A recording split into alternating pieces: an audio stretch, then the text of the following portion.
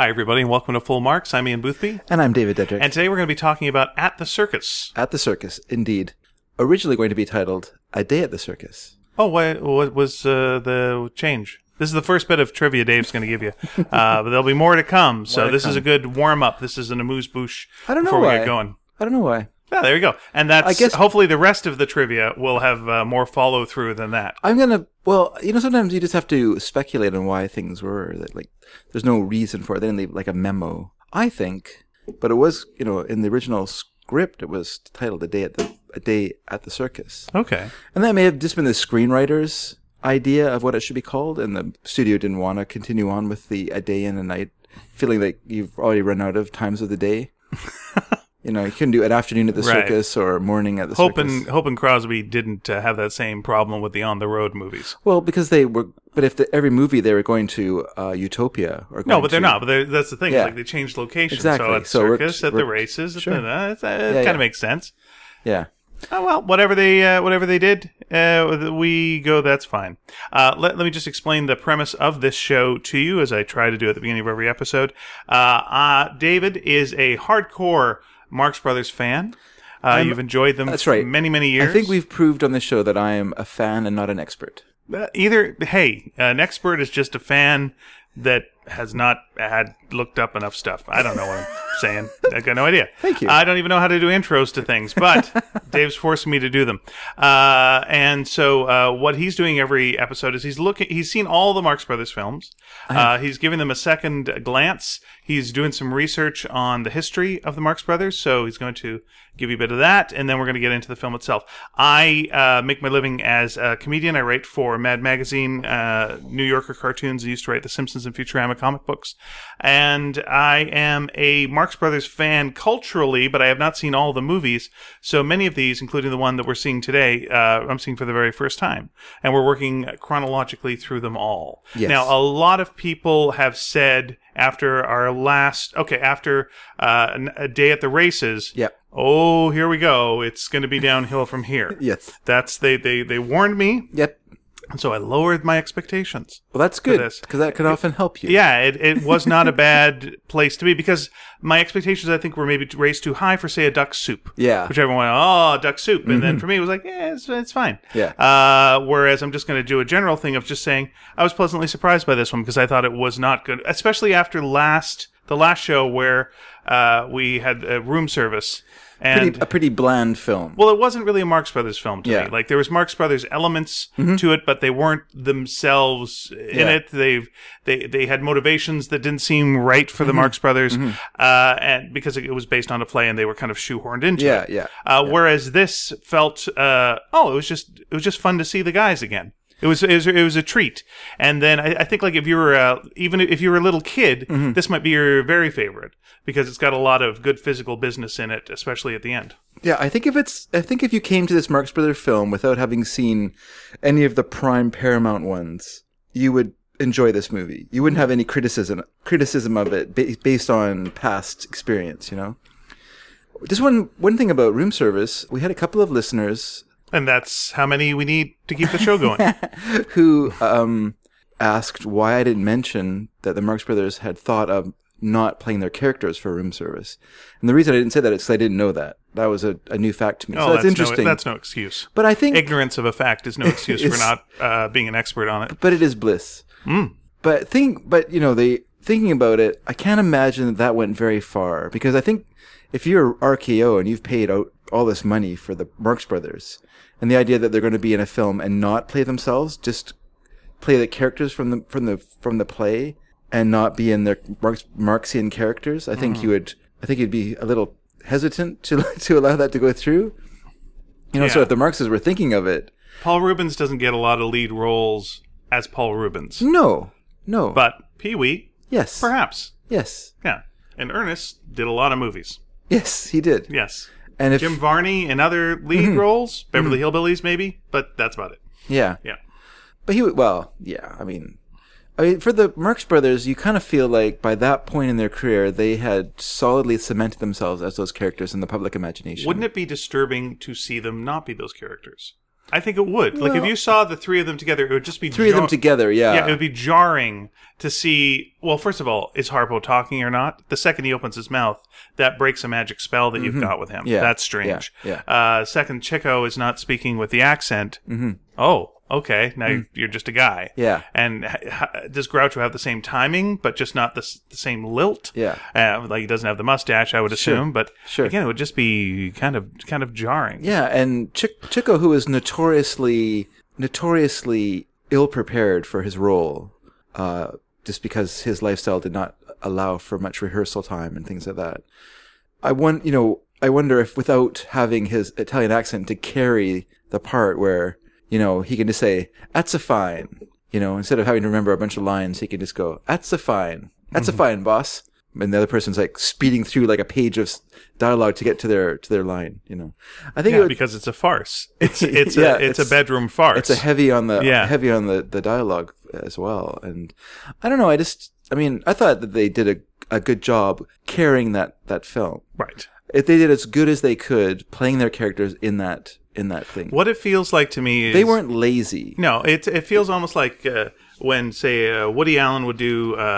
he's doing... What was with Peter Falk, the Golden Boys, it's the one where the two old vaudeville fellas, and it's a very... I know you're talking about. It's Walter Matthau and it's the and George Burns in the better version of the movie. Oh, okay. Oh, sorry. There's a different version of the film? There was a television version. Oh, okay. That was the Sunshine Boys. Sunshine Boys. It was Peter Falk and Woody Allen. So you hire Woody Allen and you get him to be Woody Allen-esque, but not the full Allen that you get. I guess that's in like the front Hannah and Her Sisters. Like the front page as well. Yeah. Maybe you get that as well, where you just have... Oh, just the front.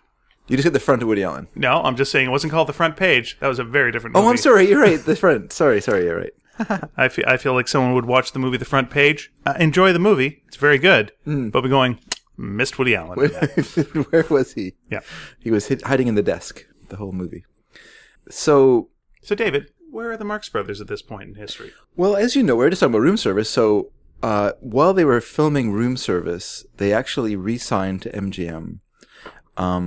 Because MGM came, I think because A Day of the Races was such a huge success. It was a bigger success than Night of the Opera, which was a big success. Like Night of the Opera made like $5 million, which I assume at that time was pretty good money. Right. And I don't know the exact amount that A Day at the Races made, but it made more than that. And we were talking before, they were getting 15% of the gross of those films. So they made really good money out of those movies. Really good money. That there's absolutely no reason for them. If they wanted just to stop making movies or stop being entertainers, they could have. Well, Harpo and Groucho could have. Not the person who's a compulsive gambler. And that was the reason that they kept making movies. More than anything was Chico's dire financial straits. But they had him on a salary, didn't they? Or This is when they started doing that, around the time of Room Service. So this film, they were able to take 50% of his money and put it aside for him. Boy, there's someone out there who made a lot of money off the Marx Brothers that was just the people who bet against Chico. Yes. Right? Yes. Like millions were made. Probably. And put into the economy because of that. He was the second largest industry in California. Yeah. It's a sad compulsion, but again, good for the coffers. It is a sad compulsion. Yeah. You're right. And you wonder, I mean, obviously he had the personality for it, but then he also grew up in a situation where what would have been his older brother had died in infancy, and so he was obviously the golden boy. Like he would have been just so beloved and coddled and never, just allowed, given the longest rope, because he was the boy who lived after right. his brother had died, and so I feel like he probably was spoiled quite a bit growing up, unlike say Groucho and Harpo, who Harpo at an incredibly early age. I think grade 3 was out of school and working. Oh wow! Where I think Groucho went to about grade 7. What's the age grouping here? Who's the oldest? Chico's the oldest. Chico's the oldest, then Harpo, then Groucho, and then a distant second was Seppo. In between was Gummo. Gummo and Groucho were fairly close together. Seppo was kind of that spring surprise that sometimes comes on families. So yeah, despite having signed to RKO for 3 pictures, they signed a 3-picture deal, and so they only produced one in the shape of the underwhelming Room Service. So the Marxes signed a 3-picture deal with MGM with a clause that allowed them to work on outside projects. And that was there simply in case RKO demanded the other 2 movies. Okay. That would allow them to also do now did room service make money or just not enough money to... It lost $330,000. Oh, wow. Okay. So it was a lot of money. Yeah. That it lost. Just losing money is something. Okay. Mm-hmm. So obviously with that bath that RKO took on that film, and RKO was not structured to take that kind of loss as a studio.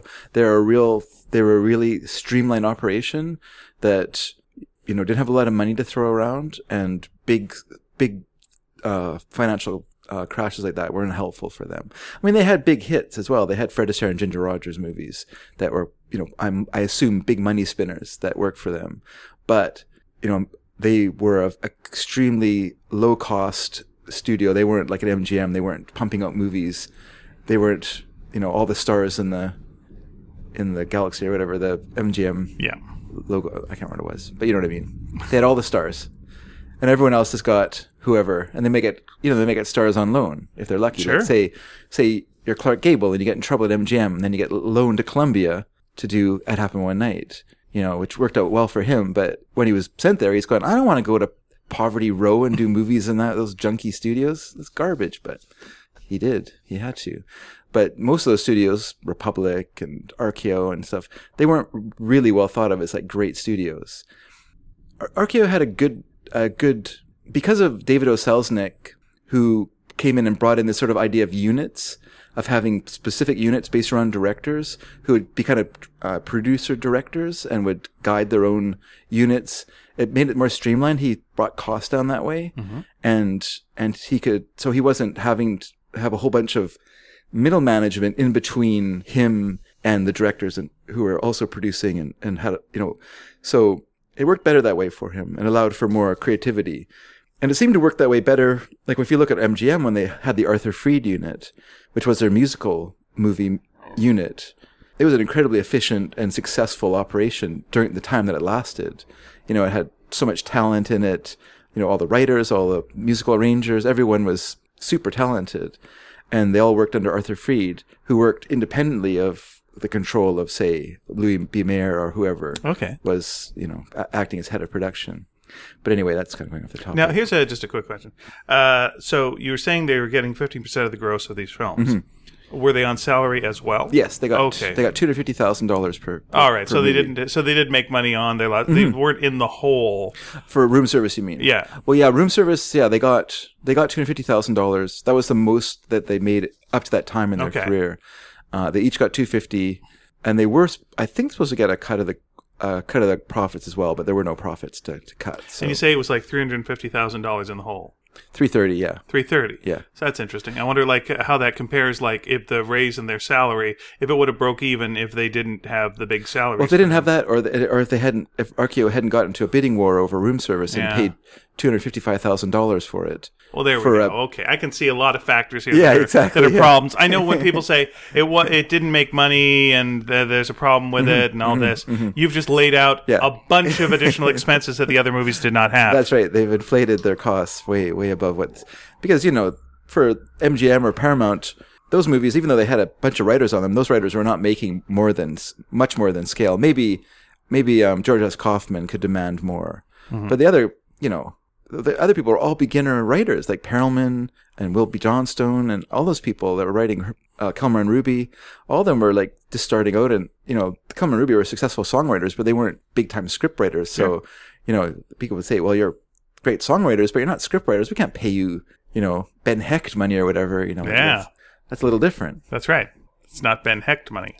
By the way, that's the expression Dave and I use all the time. Was you get a raise at work? I did, yeah, but it's not Ben Hecht money. I was just crazy. It was pretty good. I was just trying to think of a writer of that time. No, I just love it. Was a great deep cut. not Ben Hecht. Deep. Well, it'll come around. One day hope to be rich. Not Ben Hecht rich, but you know what I'm saying.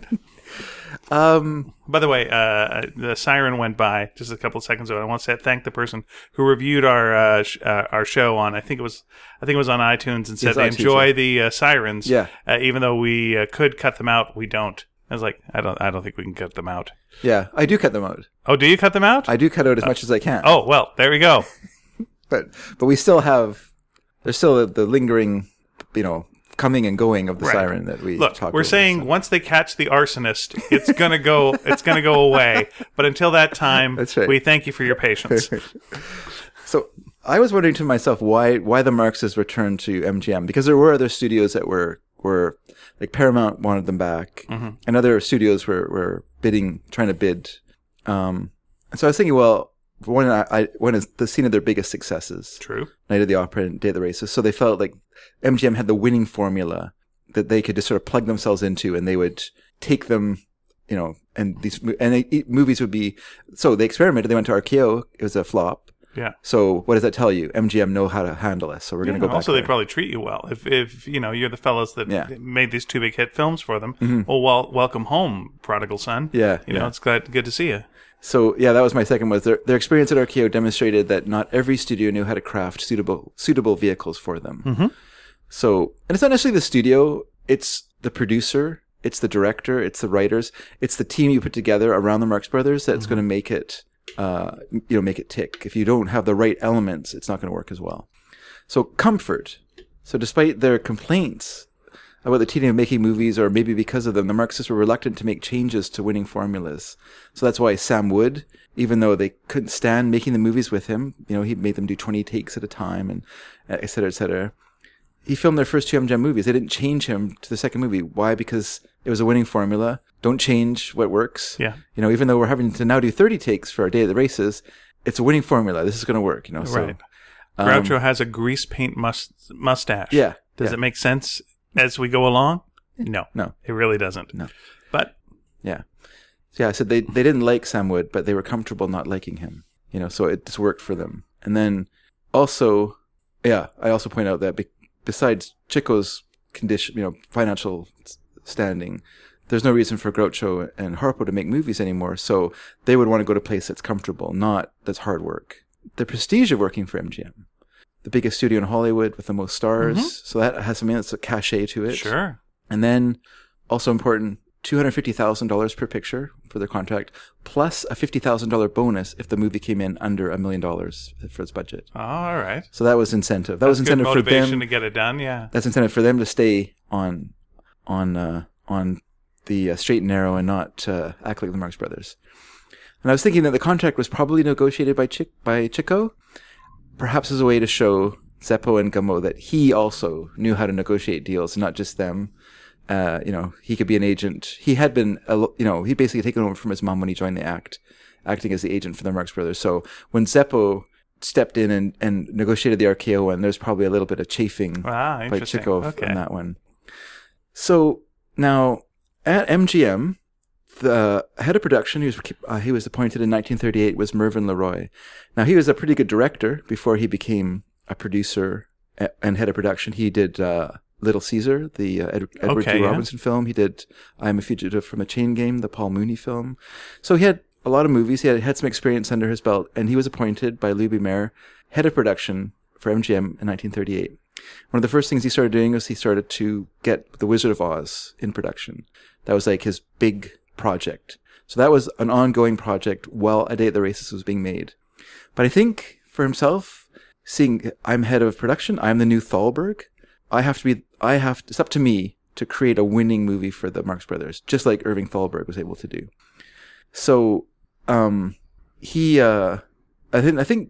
that's why there's some carryover between the two films. So for instance, the guys who wrote the music for At the Circus, Harold Arlen and E.Y., in quotation marks, Yip Harburg, wrote a lot of the music for The Wizard of Oz, including Somewhere Over the Rainbow. Okay. So besides Lydia, the tattooed lady, the rest of the songs At the Circus are garbage. But the songs for Wizard of Oz are great. So maybe they're just having a little bit of burnout. Or they instinctively knew that when you make songs for a Marx Brothers film, make them stinkers, because that's what makes that bit of sleepy time is what elevates the rest of the movie. I'm giving them the benefit of the doubt. Okay, interesting. It's also a fact that Irving Berlin, a surefire hit songwriter, has written some of the greatest songs of all time, in the Great American Songbook, so-called, produced nothing of any note for the Coconuts. Mm-hmm. So it might just be that the Marx Brothers themselves just kind of stymie songwriters. They don't really know what to do unless they're Kelmer and Ruby, who just sort of created like light operetta settings for Groucho. Yeah. They weren't really sure what Gilbert and Sullivan-esque numbers, a lot of fast patter. And these guys are like, okay, we got to do like kind of a witty romantic song, I guess. Yeah, that builds, and we'll get to the song itself. But sure. Yeah. So Irving Brecher, who was the screenwriter for At the Circus, was one of the guys who did the rewrites on Wizard of Oz. Oh, really? And then, by the way, Wizard of Oz has some good jokes in it. It has some little aside jokes that you're like, which you don't. Again, when you grow up watching it, you're a kid and you just take it as is. Sure. And then later on, you're going, oh, that's pretty. It's pretty good. Yeah. Like all the wizards stuff that he's giving them at the end. It's like these are all pretty interesting bits of satire we're laying down here. Yeah. Okay. Very good. And then Jerry Marin, or Merengue, as he's credited in the film, the midget actor, was also in The Wizard of Oz in the Munchkinland sequence. So there's people that they kind of brought over, or, some... I was not 100% sure that wasn't a child when I watched it the first time. But he's young. He's very young, but he's got that voice that, it sounds tough to say this, but he's almost got that Munchkin-esque, a little, it almost sounds like the throat is squeezed a little bit. It's just that kind of thing. Yeah. It does good physical business in this. He does? Yeah. I think he does. Yeah, it just plays off the Marx Brothers quite well. Yeah. In a we'll get to it, but in a way that Dumont is able to, where it's that constant. Oh well, now we've made the peace. Now I'm mad at you. Now we've made the peace again. Everything's fine. Now we're all great. Hey, whoa, you're trying to pull something here. I'm going to sue you. No, everything's fine. That's good. We're all friends here. Yeah. And it's a tough thing to do, but he does it. Yeah, that's true. So I was going to say, so as the new Thalberg at MGM. Leroy obviously felt it was responsible to make this new Marx Brothers film, and probably he thought it would be fun and easy to do, unlike The Wizard of Oz, which was a very complicated production with changing actors, with 11 different writers, with 4 different directors. So let's take all the headaches of The Wizard of Oz and just put them aside, and we'll have some fun doing the Marx Brothers film. But I think his idea of making it fun, he kind of simplified making the movie. So in order to make it easier to make, he streamlined it, because he's already embroiled in this complicated Wizard of Oz. So let's kind of streamline making a Marx Brothers film. So it was his decision to place the Marx Brothers in a circus.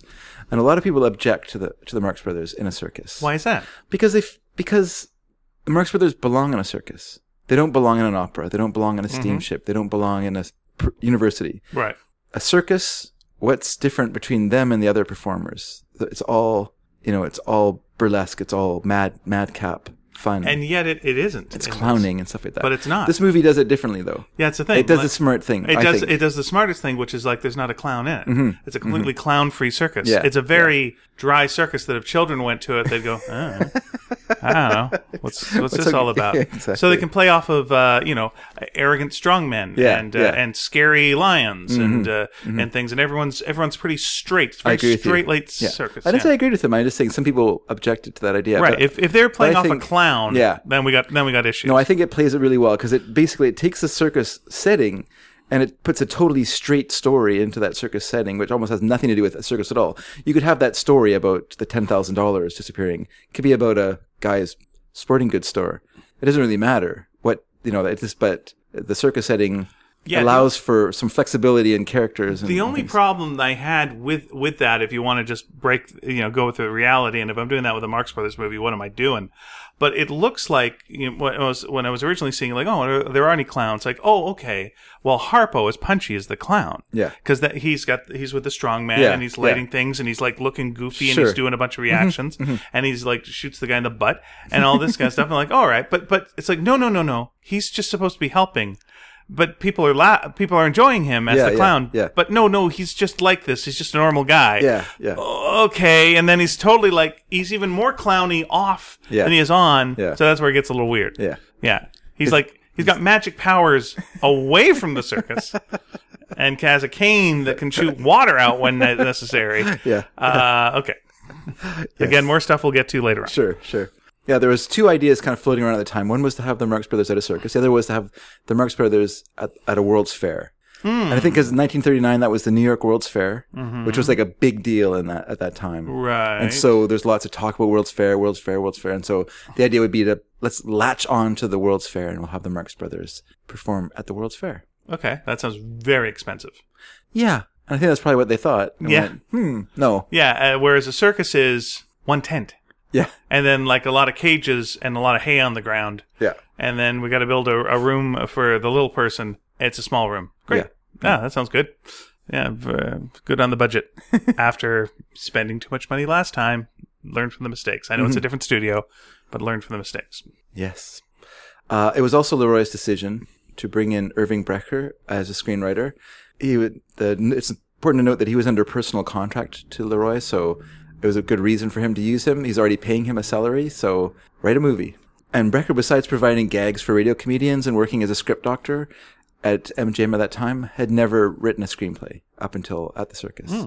And unlike other Marx Brothers films, which credited 3 or 4 writers for the screenplay, which with many more working behind the scenes, Brecher wrote At the Circus by himself. So his personality and sense of humor as writer dominates the movie.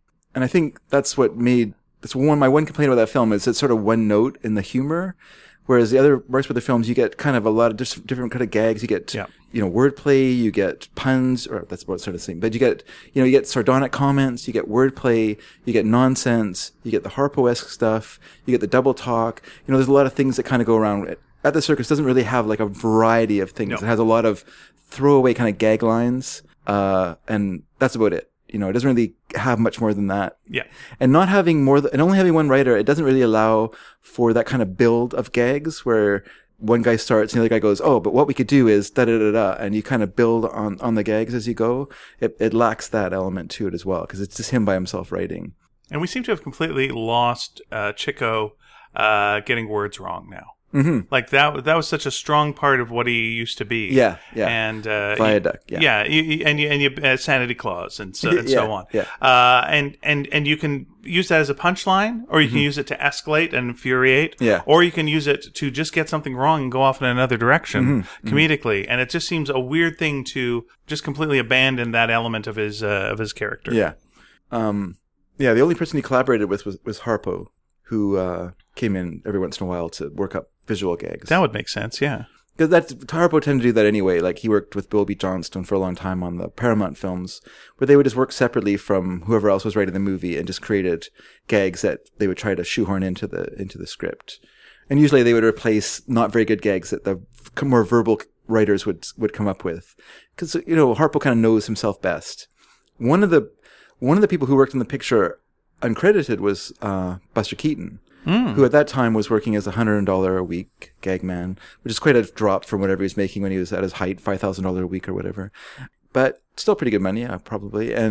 But his style of comedy didn't really mesh very well with the Marx Brothers, because his style of comedy is very technical, and it requires a lot of planning, and it's all like one of his gags was Harpo going through the circus, and there's a camel. And there's some hay on the ground, and he puts the hay on the camel. And he doesn't see on the side the keeper bends down and the camel lowers. And so Harpo thinks by putting the straw on the camel, he's broken its back. Yeah.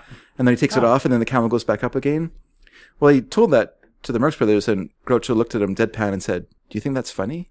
They just, to them, and it wasn't. Literally to him, that was the last straw. And he well, Buster Keaton said, "I'm only here because Mr. Mayers wants me to be here. You guys don't need me. You can do this on your own." But the nice thing, though, is it really, you don't see it like knocking the smile off his face, right? Yeah. You just see like, oh, he's still sad about that. Okay, well, that's, Yeah. Yeah, fair.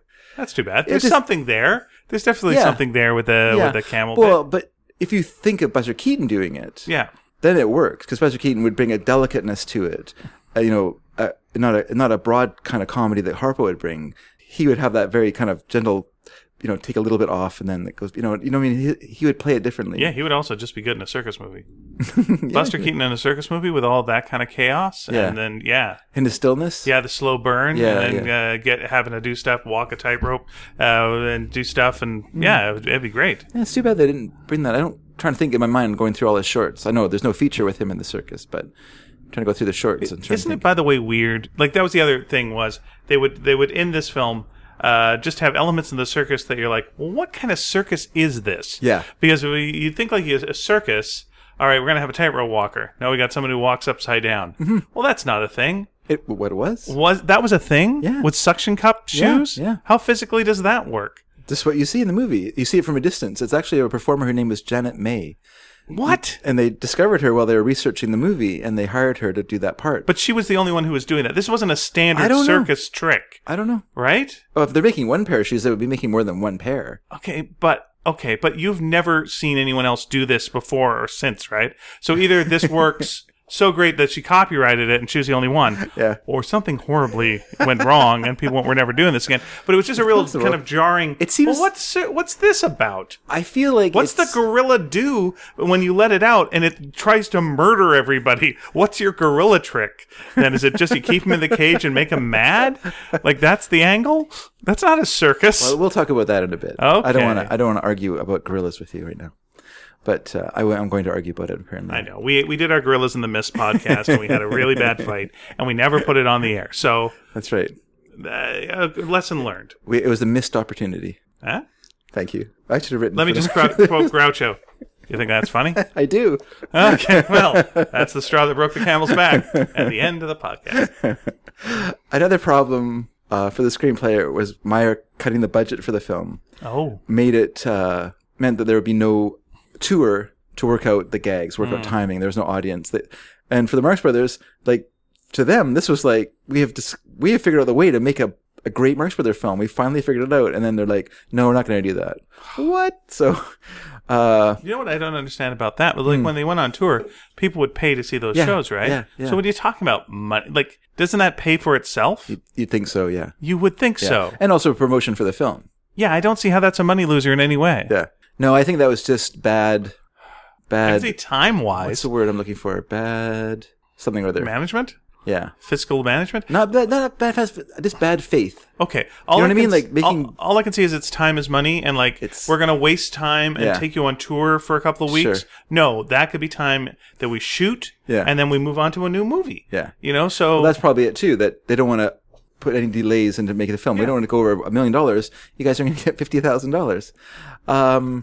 And also, Brecker wasn't paid to be on set during the film.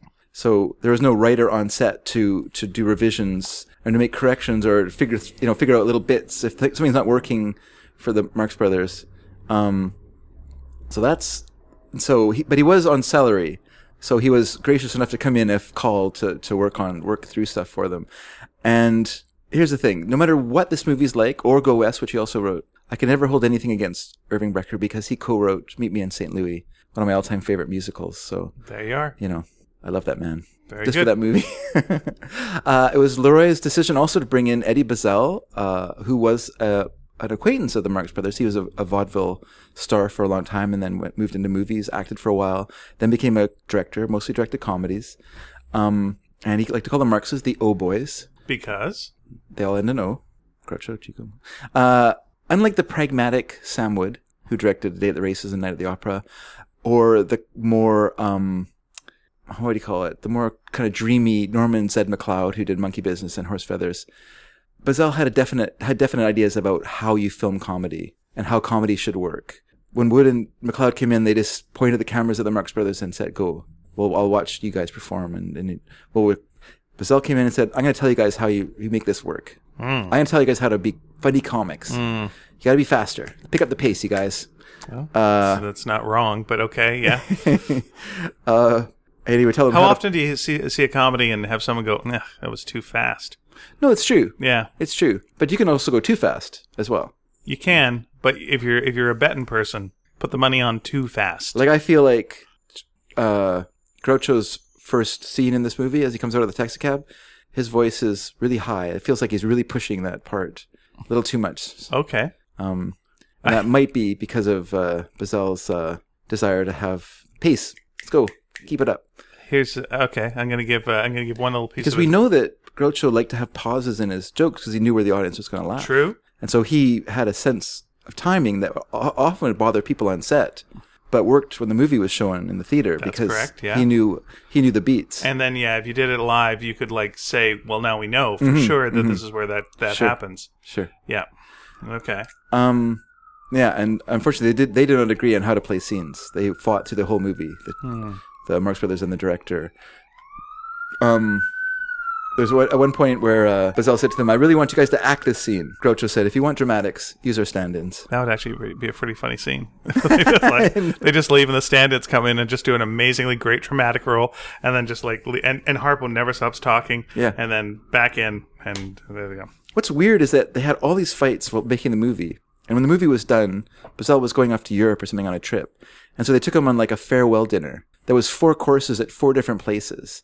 And they had a restaurant, and then they went to another place, and then they went to like a wrestling match where they ate their dessert at this wrestling. No, it wasn't a dessert wrestling match, but part of their dinner at the wrestling match. And then they finished off at a mortuary where they had their dessert and coffee. And then they sent him off on his trip. Aww. So it's weird, like I get, Why is that weird to you? It's interesting because they didn't take it personally. Yeah. It's just part of the creative process. Yeah, it's a stressful environment. Yeah, and at the end, but that's the thing. They've done so many movies that they know not to hold a grudge at the end, and then that's all part of the creative process. Yeah, I would think. Yeah, no, I agree with you. The people who did designed the film decided that the circus should have a streamlined kind of Art Deco look to it. Okay. So the production design incorporated a lot of chromium plating and weird ways too, like there's a scene where the ringmaster's on a stage with like a bandstand behind him, and there's these chairs, like this chair, it's like he's going to do a talk show on the stage. And then in the scene where they show later on in the film, there's where they have like the main support holding up the tent. By the way, the tent was made entirely of artificial silk, so they didn't have like the bulkiness of canvas. It had this kind of flowing look to it. Yeah, I bet you noticed that too. Yeah, of course. Here's what I always ask when I see a Marx Brothers movie. Yeah. I go like, okay, who was the writer? Who did the music? What was the thread count? How much Egyptian cotton was used in this film? Yeah. But there's a scene where there's the center post that supports the tent, right? And it has like neon lights around it. And there's also neon lights in the animal cages and stuff like that. Like, it seems it's kind of a weird circus. It's a very dream circus. Yeah, yeah. And I think that's kind of what they wanted. Again, it does feel like a circus for someone who's never seen a circus, but had a circus described to them by someone who went. Maybe that's what they wanted. There's one other thing I wanted to mention about the writing of the film, which is, I was reading on it. I didn't read this at any of the research that I normally do, but I found this on a website, which is that Ben Hecht, who I mentioned earlier, and this is probably why it was in my mind, was he wrote an outline for At the Circus, and which had a lot of the elements of the film in it. So I don't think he did a full screenplay, but he just did an outline and maybe a treatment, and then Irving Brecher wrote from that. Now I'm not sure if that's true or not, because these, like I say, other sources that I used didn't mention it, so I'm not entirely certain. If anyone out there knows, as you usually do, please write us and let us know. Yes, please let me know if you have another source besides the one that I'm just curious. So the film, for the most part, follows the pattern established by A Night at the Opera. Sure. That movie was a big success, so we know exactly how to make a Marx Brothers film now. So main plot, boy gets girl. Part of the story is set up early. Mm-hmm. Chico is introduced as good friends with the romantic lead, the male romantic lead. Chico and Groucho have a scene together, always. So-so songs sung by the romantic leads. There's always a third act low point. We're following Thalberg's idea of the football game. Right. Which you have to have the low point, so then you can have the rousing finish where the team, against odds, wins the game. Off the top, though, someone has to abuse Harpo to justify everything Harpo does. That's true. That's right. Yes, we have that with the strongman. Exactly. And then a slapstick ending full of madcap hijinks, which all 3 of those films follow. Night of the Opera, Day of the Races, and At the Circus all have a big, crazy ending. Right. But what I like about all those movies is their crazy endings are good. They're not a tiresome crazy ending, which you can also have with a movie where it just kind of gets mad, but it's so crazy that it almost depersonalizes Everyone's the film. running for no reason. Yeah. And you don't have any sense of stakes or anything, and it just kind of gets kind of dull. It's very hard to make a good, like, kind of crazy chase sequence. The success of the black people sequence in A Day at the Races, of course, led to a new sequence that also makes us uncomfortable nowadays, because we feel like, why is this happening? Though again, it does come down to, is it better to have no representation or questionable representation? And the song itself, it's kind of upbeat and it's okay, and it's not a bad thing, but it's definitely almost beat for beat what you get in that one. Where hey, look, it's someone magical, and they think now. And I remember like when going back to. When he was the angel Gabriel, and you're like, do they really think he's the angel Gabriel? And it's like, what's that? It's just so strange. Yeah, it is strange. And this is a little different because they just give him the name Svengali, which is like a play on Svengali. But everyone knows what they mean. Like, he is. He's this. Yeah. But here's what it felt like to me. Now I'm looking at both of these together. Like, when you do it once, you go like, oh, okay. And again, look, it is what it is, and anything that you have to say against it, you're right. Correct. Here's another point of view from this guy in Canada. Is at one point these people who you don't see through the movie. Yeah. Harpo is alone. Yeah. And you don't see Harpo alone a lot. Yeah. But Harpo's alone, and when they see him for what he is. Yeah. And they see him as a magical guy. Yeah. And they get it. And he sees them, and no one else sees them. Yeah. But he sees them because of who he is. Yeah. And they have a relationship. Yeah. And then they just have a lot of crazy fun together. And then when it's done, Harpo's back to this other world, and he walks between these two worlds. Yeah. But they get who he is. Well, that's a nice way to look at it. He gets who they are. Yeah, I like that. Yeah. And it's all done. There's never a time where anyone's mean to anyone there. Yeah. That anyone is an object of fun because of how they look, or they're poor, or anything like that. It's just big reactions, which you could go, well, that seems a little, But you know why it seems a little is because you get stuff later on, like Amos and Andy, where it's white people doing black people, and they're doing those reactions. Yeah. And now we're into that. But everything's an oversized reaction in a Marx Brothers movie. So if people were playing it straight, that would be weird too. Yeah. But it's I took it as just a magic moment where it's just like no, that's a good way to look at it. Magic recognizes magic, and then they go and they do the thing. Yeah.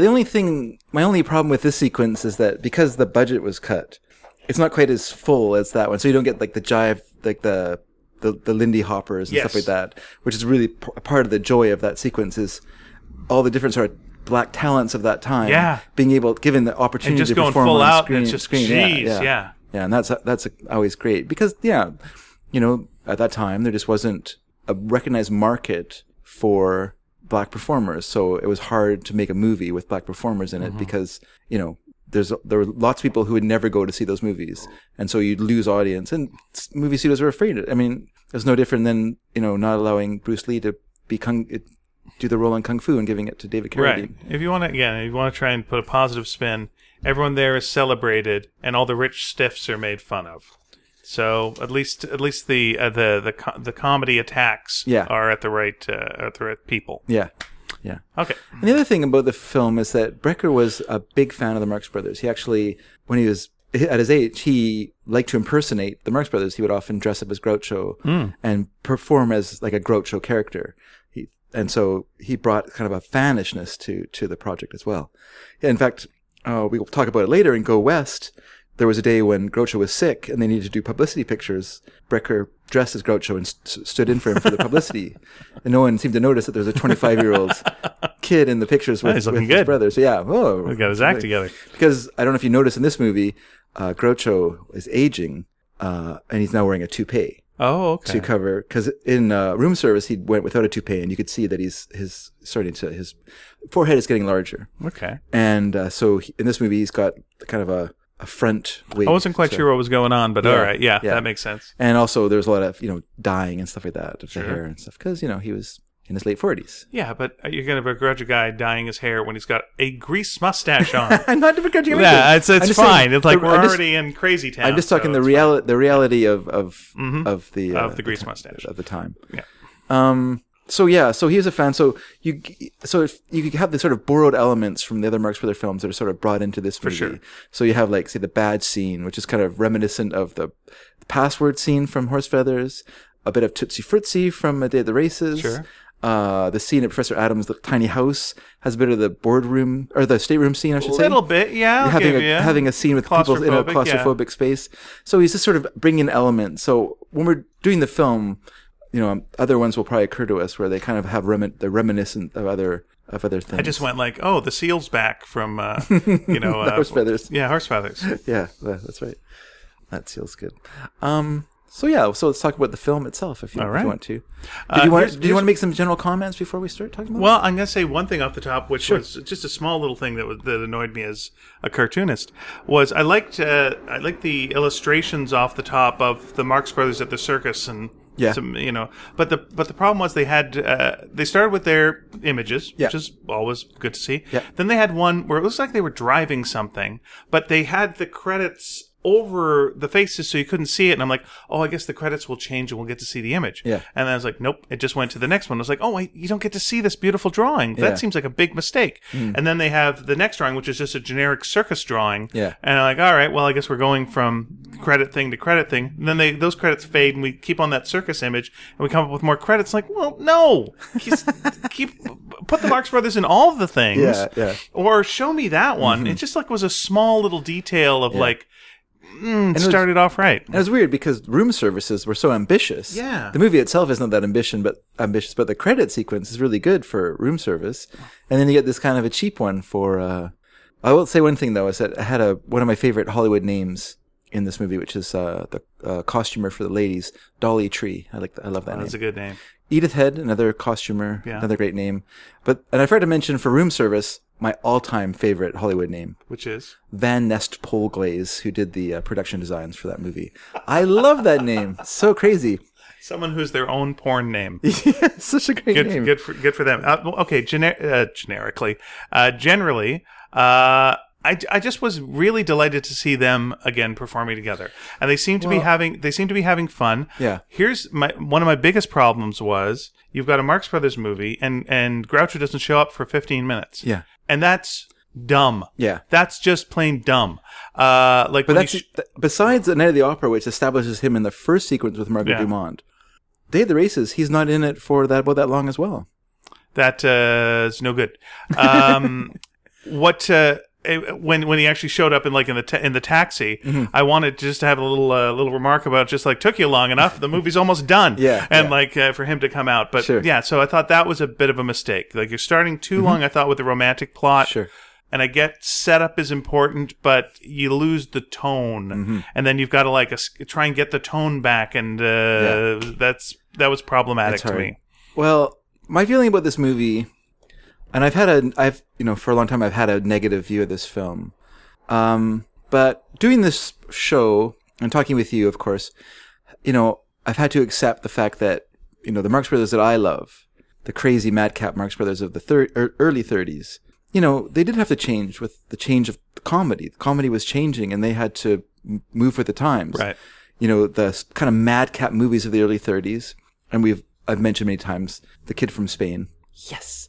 And also a movie which is insane, like $1 Million Legs. Like that movie is so crazy that it actually gives you a headache to watch it after a while. Right. It's too much. It almost feels like we need to do a review of $1 Million Legs after we're done with this. It's been again mentioned so much. And I've been chastised many times, so I'm gonna oh, here it comes. I'm gonna correct. Wait, we're gonna not get a comment this time around. Then. I'm gonna It's correct. gonna cut back on our feedback. I'm gonna correct. Okay. Myself and point out that Harpo Marx married Susan Fleming during A Day at the Races.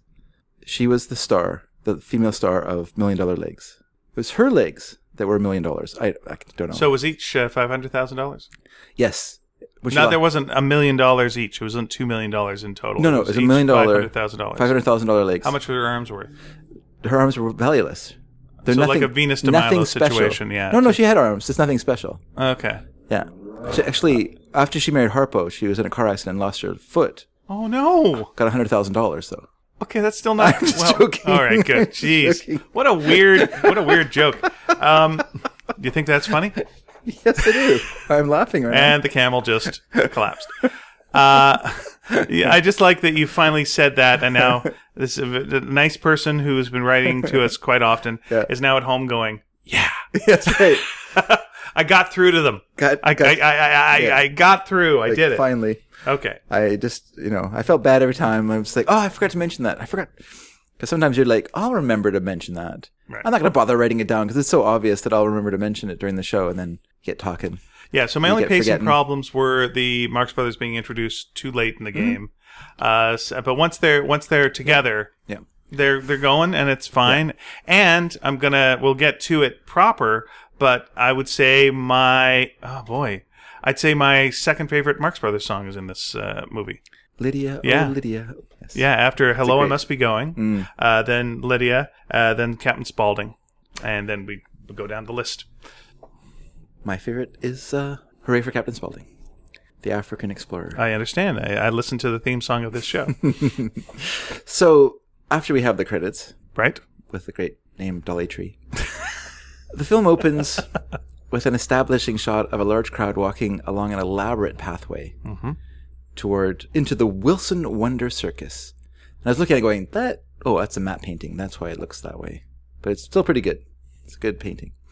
There is a further establishing shot of the inside of the circus tent as horses and riders perform a briefly shown musical ride. So we see them crisscrossing each other, which is pretty impressive. Now, And as someone who knows horses and likes a good musical ride, how'd that work out? I thought it was very good. I thought it was very well done. In fact, this movie had really demanding additions for the riders for the movie. Not only did they have to be able to ride horses well, but they also had to be able to perform a ballet sequence as well. So they really were quite rigorous what they wanted. They wanted beautiful women who could ride horses and also dance ballet. Now, was there any circus folk that were brought in for this? Yes, they did have circus folk as well, but the riders themselves were not circus folk. They were hired for the riding skills, not for their circusing skills. All they did was ride. And so, because, they kind of limited what they wanted to show in terms of circus performances. They didn't want a whole circus cast. If you can see in the film, there's not a lot of, there's not clowns, as you pointed out. Yeah. There's not, they're lions, but we don't see a lion tamer. We just don't see all the kind of cornier elements of what you would expect to see in a circus. They kind of really limited that part of it. And I think wisely. Yeah. Because that's not what the movie's about, really. No. It's just people go to a circus to see the upside down walking.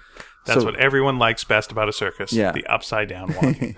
So actual circus performers were used. They're from a circus called the Hagenbeck Wallace Circus. It's a good name. And so what they did was they would shoot during the day, the Marx Brothers, and do the principal photography. Then at night, the second unit would film all the circus stuff.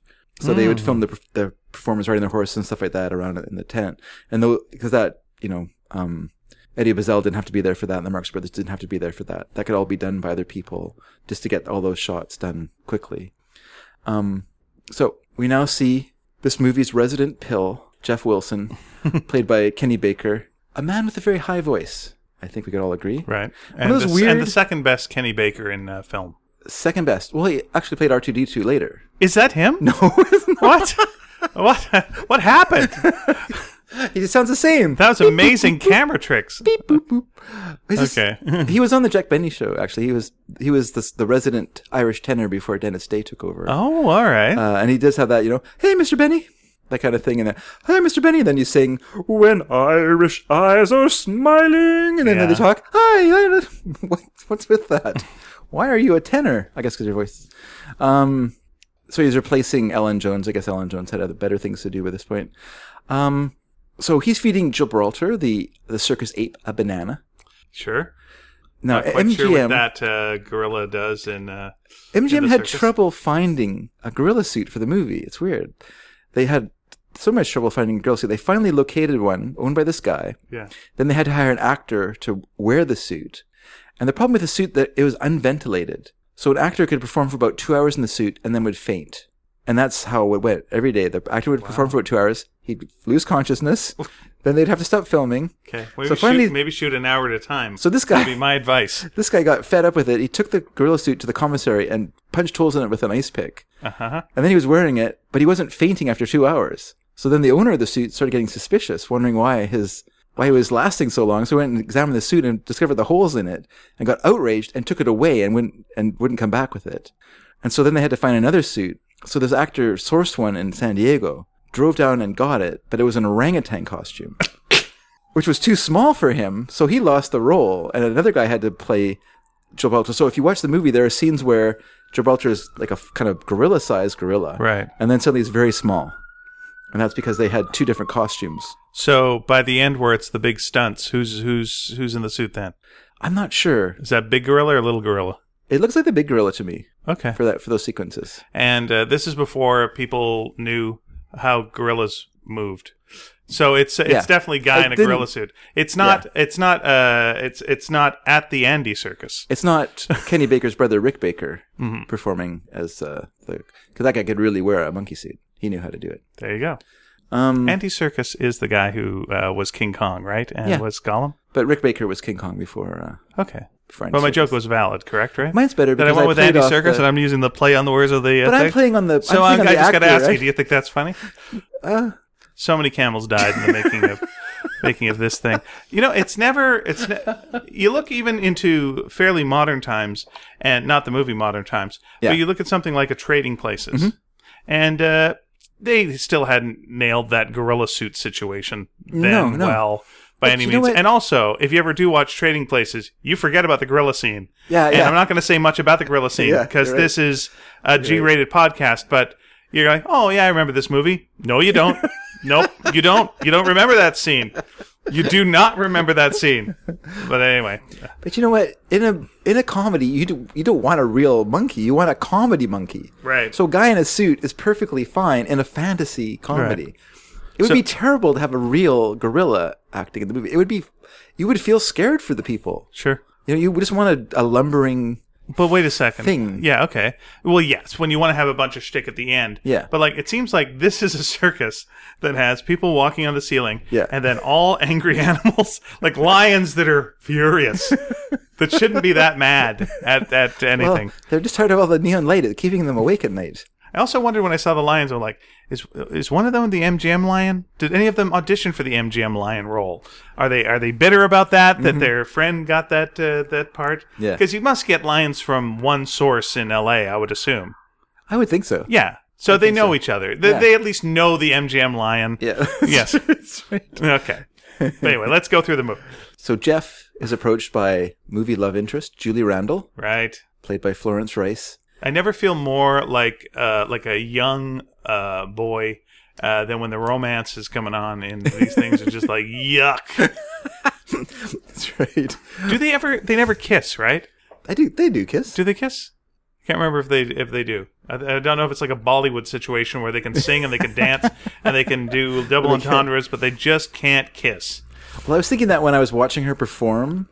And she's on stage and she's wearing a skirt that goes right down to her ankles. I was thinking, is this the Hayes office in action? Or is it just an equestrian suit at that time would have a long skirt? I'm not sure. I don't know equestrian suits from the late 30s. Okay. But here's a little bit of trivia, and I'm just going to ask our audience this. How many horses do you think Dave owns? Take a guess. In your head, name a number. Okay, what was the number? Wrong. It was 2. He owns 2 horses. Now back to this. All right. They have some cute dialogue. The references Jeff and Newport. Okay. And so from that we can infer that he has turned his back on his upper crust roots. Yes. To slum in the circus business. That seems to be the way it goes. Yeah. Florence Rice is one interesting thing to me about her is that she is in a movie that was also directed by Eddie Bazell called Fast Company, where she plays a character called Garda Sloan with Melvin Douglas as Joel Sloan, and they're rare book dealers who get embroiled in a murder mystery and solve it. And the reason that MGM created this series was distributors were angry at how long it was taking for Thin Man movies to come out. So they created another sort of witty couple. I was going to ask if it was somewhat connected with that. So they did 3 films in the series. There's Fast Company, Fast and Loose, and then Fast and Furious. Right. But each movie has different actors in it. Yeah, it's that really, is Fast and I've Loose. never seen the third one. I've seen the first and second. The second one has Anne Hussey in it, so it's also very good because she's really great too. But Florence Rice, I really liked her in this movie. Like I think she's really good and really good looking and brings some, a little bit to the role. Sure. But she didn't really have much of a career though. It kind of dried up for her in the 40s. But yeah, I think that might be why she ended up getting cast in the film. Is maybe Eddie Bazell recommended her from having directed her in Fast Company. Who knows? Julie's act is announced by the MC/ringmaster, and I mentioned that he was standing on a nightclub-style bandstand at a microphone with chairs beside it. I had to mention that when I was writing this out because it just seemed weird to me. That set, it's so odd. It's like he's going to sit down and interview so how do you feel about performing? Yeah, you have a funny story about the lion. She performs a quote-unquote trick riding act, although she doesn't actually ride in the act. Yeah. That is quite the trick. She while singing "Step Up and Take a Bow," she makes the horse do some steps around on a small stage, and I was thoroughly unimpressed. I guess there were other writers standing around her, kind of sort of a radiating ring around her, watching. Oh, okay. But they didn't do much either. Doesn't seem like people down front get a good view of that. Yeah, it just seemed very odd. The next act is Circus Strongman, Goliath, played by our old friend Nat Pendleton, last seen as one of the football players in Horse Feathers. And facially, so much like Rip Torn, it really bothered me. Is that right? Yep. Because he was wearing that mustache and and did those kind of big reactions and stuff. Yeah. I just figured that you were going to... Like, this is what I thought they were setting up. Yeah. Was because both Harpo and him are wearing the same wig. Right? Like, exactly the same wig. So it's like, oh, big strong guy, thin guy. Yeah. At some point in the movie... Harpo's going to have to impersonate the strong guy and going to get a whole bunch of stuff thrown at him. Great. Right, that's what I assumed had to be happening because from the back they look exactly alike, except for of course their muscle mass, and like there must be because there's no reason to put that freakish wig. No, you're right. There's no reason. No reason at all because that's not even in the script or even in the idea in the script. Yeah, because it wasn't intended. It was merely the costume department. That saying we got a spare wig? Yeah, we got an extra Harpo wig. What should we do with it? Hey, Nat, your hair is too short. Because mostly he played like gangsters or dumb policemen. So he had short hair. And so probably like, we need to make you look more exotic because you've got that weird accent. Uh-huh. And so we're going to give you this crazy wig. Okay. Go with it. All right. Roll with it now. Let me just throw... And also, don't forget, you're going to wear a leopard print. Great. Let me throw one other idea at you then. Since we're going like Goliath. That sounds fine, but I don't know why we're using Harpo's wig. Listen, I've got a long hair wig. Yeah. Now you're Samson. Yeah. Still works, and you don't look exactly the same. Yeah. It's like if the first time you see Groucho, he's. But you're changing this. See what you're doing is you want them to change the script to suit the changes in costume. That should never have been introduced anyway. Right, but when you first see a guy with a weird wig, and then the next person you see is Harpo with the exact same weird hair, you go, oh, this is his brother. They're a team. Yeah, this is his brother. Yeah. He's got his brother a job, but he abuses his brother. Sure. And his brother's so, put upon that he can't even talk, or whatever you're going to do with him. That makes sense. But it's like the first time you saw Groucho, there was another guy with a grease paint mustache, and you go like, oh, there's a connection, and then there's never a connection. No. Yeah. It's really weird. Yeah. I liked him throwing the barbells at Harpo and him sinking in the ground. Yeah. Sets up that he's crazy magic guy. Though that's apparently reality, and just he's not a clown, and this isn't a bit. That's just the way it is. He actually gets mad. Yeah. Because so Goliath enters carrying 2 large barbells, and what I was expecting was that Harpo was just going to pick them up and carry them away. They're being super light. They're just fake heavy, right? But that doesn't happen. So absolutely. Well, when you see the guys come out, I like that they didn't do that. I like that they didn't do that. No, I get that, but it's just and they roll them away. Yeah. Like okay. So for his act, he's going to catch 3 large cannonballs. That's the idea of his act. So and then they're going to be fired at him from the cannon. Harpo mans the cannons. Right. Shoots him in the butt. He fires one. Yeah. Goliath catches it. Everything's great. The next one misfires. So then Goliath motions him to go to the next cannon. Right. Harpo fires that one, or Punchy. Let's call him by his name in the movie. Sure. Punchy fires that one. Goliath catches that. Then, without anyone knowing it, the fuse that misfired suddenly sparks up. Right. Goliath is turned around to put down the balls and gets shot in the bum. Which, as a kid, if you're watching this movie as a kid, would be the most hilarious thing you'd ever seen in your life. Right. Guy gets hit in bum. Now, by the way, on a safety issue. Yeah. This is on Goliath. Sure. Like he knows he hired a mute. One, and he just saw that the fuse kind of misfired. Yeah. But it's still a loaded gun that he turned his back to. Yeah, that's right. So that's on you, Goliath. Yeah. I like when with your rip-off wig. I like when they enter. We forgot to mention this. I like when they enter, and it's like the most sexualized, weird joke, where his crotch rises up. The head. He has that like leper head. That did not see that, but okay, go ahead. Tell me more. When Harpo goes in, and there's like the cats in a cage, and then his little leopard head on his costume lifts up and oh, okay, all right, okay. It's weird. If you're watching that, you're like, that's weird. Yep. Why would they? Yep. I guess in those days, people just went innocent. Yeah, sure. They don't see what you see, Dave. Shame on you, Dave. Your postmodern weirdness. Mm-hmm. You're bringing too much to this, sir. Yes, and in a rage, Goliath throws his barbell at Punchy, who catches it and sinks into the ground. Right. How does your bit normally end? Yeah. You just caught the third ball and that's the same thing? Yeah, that's a great circus act. That thing where you do the same thing 3 times in a row with no change. That's great. That's a good build. Excellent. Good drama in that circus act you just did. We don't need to build, though, because we cut to Antonio/Tony. Bugged me a bit that seemed a lazy name. Tony? Yeah, naming the Italian guy Tony was just, I get this Antonio, that's fine, but it's just like, so you've run through all the Italian names, and we're now on Tony. And normally they use his last name. That's right. So, that's why it just seems lazy. Yeah. Okay. Tony entering the circus grounds, looking for Mr. Carter. Which is and he's doing a funny bit. And he's in a rush, no time to talk. Yeah, that's what he's saying. Hi to everybody. How you doing? I can't listen to you now. You tell me later. What's going? No more time for you. Just keep going. It's like that's good. Yeah, it was a good bit. Yeah, it was good. It's friendly, but rude. And he's in a rush. We're moving things along. He finds Mr. Carter, played by James Burke, talking with Jeff Wilson. He has Carter has lent Jeff $10,000 and now, due to circumstances, he says, needs the $10,000 back in full immediately. Classic bit, and it makes me think of J. Cheever Loophole, because there was a guy, and I can't remember his last name now, whose name was J. Cheever something, and he lent a bunch of money to Universal Studios, to Carl Laemmle and Carl Laemmle Jr., to make Showboat.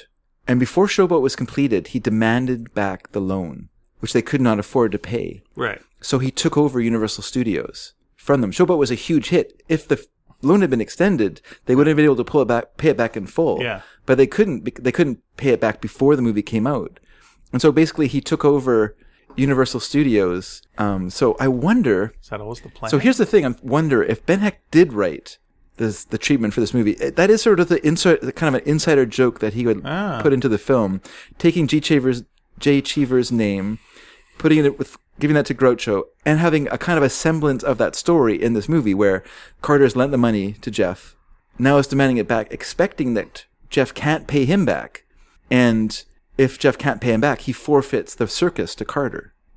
Interesting. Okay. So it's kind of a parallel story. It just seems like a basically bad contract signing on everyone's part, where it's just like, I can ask for all of it back at any time, and if you don't, I take everything. Yeah, well, that's a terrible contract to sign for a loan. But you're so desperate. Yeah. Hey, Dave, I'm going to give you a loan for this. You need a loan for your car? It's great. Okay, I'm going to lend you $5,000 for the car. By the way, at any point I can go, I need that $5,000, and if I don't, I get your car forever. Yeah. Oh, well, that's a good deal for me. It's a good deal for no one. Right? But if you're desperate for the money... Well, you're an idiot still. Yeah. That's no good, because someone's going to come and take your car, because it just makes more sense to this guy to just take the car. Sure. I was watching the movie, and I was like, man, this Burke guy seems so familiar. And then I realized he was in my favorite Harold Lloyd talkie, The Cat's Paw. Okay. And I was like, that's where he's from. The Cat's Paw. I love that movie. You woke your wife and went, that's where it was from. That's where I did do that. And she went, I'm trying to sleep. I teach children. He said, go away, dear. Yeah. Then the dog started barking. It was just a mess. The two horses woke up in the next room. Yeah. That's where they sleep. I live in a barn. Do you live in a barn? I do live in a barn. Tony has been looking for Mr. Carter to inform him that he needs a month off next year in August, because in a divorce settlement, he gets his wife's parents for a month. It's just a dumb joke, but it's good, though. It's a good joke. Yeah. It's a good joke. Carter walks off in disgust. By the way, why does he need to see him immediately to tell him that? You need to get a vacation next year. I don't have no time to talk. I got to set up a vacation a year from now. It's a great bit. Yeah. Tony, knowing that Jeff is in a bind, looks up trouble in his address book. And there he finds the name J. Cheever Loophole, which I like a lot as a Groucho name. I think it's a good name. Tony goes to a telegraph office, and to save money, has the clerk, played by longtime character actor Irving Bacon. So I saw him, like, that guy, once again, a familiar face. Oh, he's in Mr. Deeds Goes to Town. He's in that movie. He's in all kinds of movies. Well, there's always a place for Bacon. And yes, that's right. To save money, he has him send a congratulatory telegram to J. Cheever Loophole. And weird telegram rules. Yeah. Basically, it's congratulations, you got a job. Yeah. We charge less for congratulatory telegrams. Why? Actually, you know what? I can see why. Yeah. Here's why you would charge less for congratulatory telegrams. Yeah. People would tip more for a congratulatory telegram. Oh, okay. But if you had like one delivering tragic news, and you get that delivered, like, oh my gosh. And then the guy couldn't be there with his hand out going, a little in there. But congratulations, you're gonna get some dough, so it pays for itself. So then we cut to a rainy night. As the circus prepares to move on to the next town, Julie is in the Depot Cafe reading the newspaper. We get the good old expository device of the newspaper giving us some information. Sure. It tells us that Jeff Wilson has, quote, given up greenbacks for barebacks. Mm-hmm. So it's a horse circus. Yep. That's what we learn. Sure. That's why you see so many horses for the rest of the... in the background, nothing but horses. Horses everywhere. Yeah, horses all the time. People are riding ostriches later. We learn that his aunt, Susanna Dewsbury, Uh-huh. Margaret Dumont, has disinherited him for running a circus. How dare he? Jeff instructs Tony to not let anyone onto the train without a badge, because he has a lot of money on the train. Jeff joins Julie and tells her that he intends to pay back Carter his $10,000 that night. Julie finally agrees to marry Jeff. They sing Two Blind Loves. They sure do. For about an hour. Yep. The only good part about that song is that there's time to go to the bathroom. They're stalked by the cafe chef or whatever, the server. Yeah. He just kind of like follows them through the restaurant. And when I was watching it, I thought he was played by there's an actor who, I can't remember his name now, Herbert something, who was in Hell's a Poppin'. No, Hugh Herbert. And he kind of did the thing where he would go, he would like put his fingers together and kind of go woo woo woo like that. Yeah. And I thought he was like doing a little minor role in the film, but it's not him. It was a different guy named Frank Orth. I kept watching that scene and going like, is Groucho behind any papers, or is he hanging around? Are we going to see him? It's like, this is a long time without Groucho. This is what time when I started feeling it. So I don't know where it would have been, but it was written and filmed for the film, and it was cut out of the movie. But it was what we were lacking from the film, which is the opportunity to see Groucho as a lawyer in the movie. Yes. And there was a courtroom sequence that was written, shot, and cut out of the movie for whatever reason that let us see Harper, and it's a pretty good scene.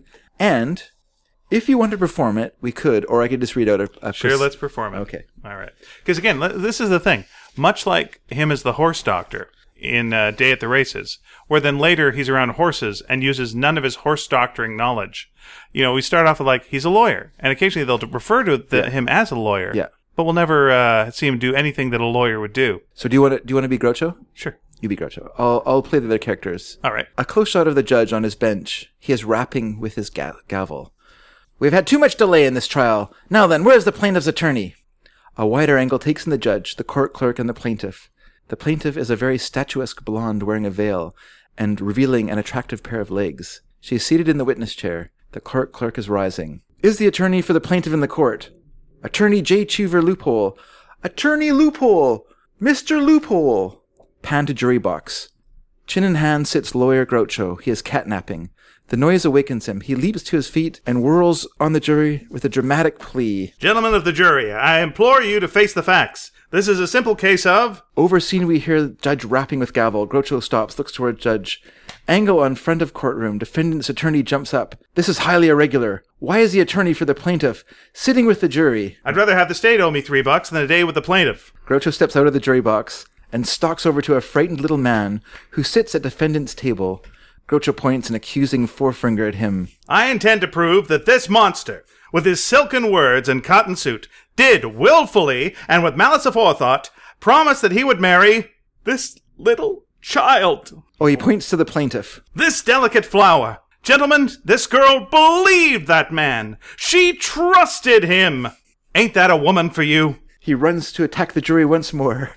Gentlemen, to me a woman has always been something to revere. My mother was a woman. Great-granddaughter to Paul Revere. But that's a horse of another story. Suddenly, the defendant's attorney leaps to his feet, waving a few shabby pieces of paper and shouting, Your Honor, the plaintiff's counsel has introduced no evidence other than this affidavit with half the pages missing. Well, affidavit is better than none. He has not succeeded in proving even one of his allegations, and I move that you dismiss the case. How do you like that guy? The first case I've had in 9 years, and he wants to dismiss it. Judge pounding gavel. Silence! Yeah, pipe down! There is not one scrap of evidence to show that my client here was ever even seen with this woman, and yet she sues him for breach of promise? The judge says, Has the plaintiff any further evidence? Any further evidence? Only my trump card, that's all. If it please the court, I should like to call Detective Nicholas Bludge to the stand. Shot toward court audience. In the second or third row rises a burly man, while off screen we hear the clerk's voice. Detective Nicholas Bludge. Bludge is walking toward stand. Here. Angle in front of courtroom. Groucho struts around triumphantly, then turns to opposing counsel. You want evidence, eh? Bounder! The detective takes a stand, and Groucho goes into action. Mr. Bludge, on the night of November 27th, did you, or did you not, see this little lady with a certain despicable playboy? Well... No evasions, please. Remember, the future happiness of several human lives depend on your testimony here. Now tell the court, tell the jury, tell the whole world, who is that man? You! Me? Medium shot on principles. Overseen comes the hubbub of the courtroom. Groucho scurries over to the woman in the case, quickly lifts her veil. He's amazed to recognize her. Valerie! The judge raps gavel for silence. Your Honor, I move for an adjournment. Reaching the aisle, he walks rapidly toward the door, the camera tracking with him. And I'm going to keep moving. Corridor outside courtroom. As Groucho darts out, slamming the door behind him, he is confronted by a quartet of postal telegraph boys. Groucho is terrified as he mistakes them. The National Guard? Mr. Loophole? Yes, but I've got an alibi. I didn't do it. Postal telegraph message, number 1136. Happy birthday to you. Happy birthday to you. Come quickly to Lexington, or the circus is through. They bow. Signed, Antonio. They hand him a wire.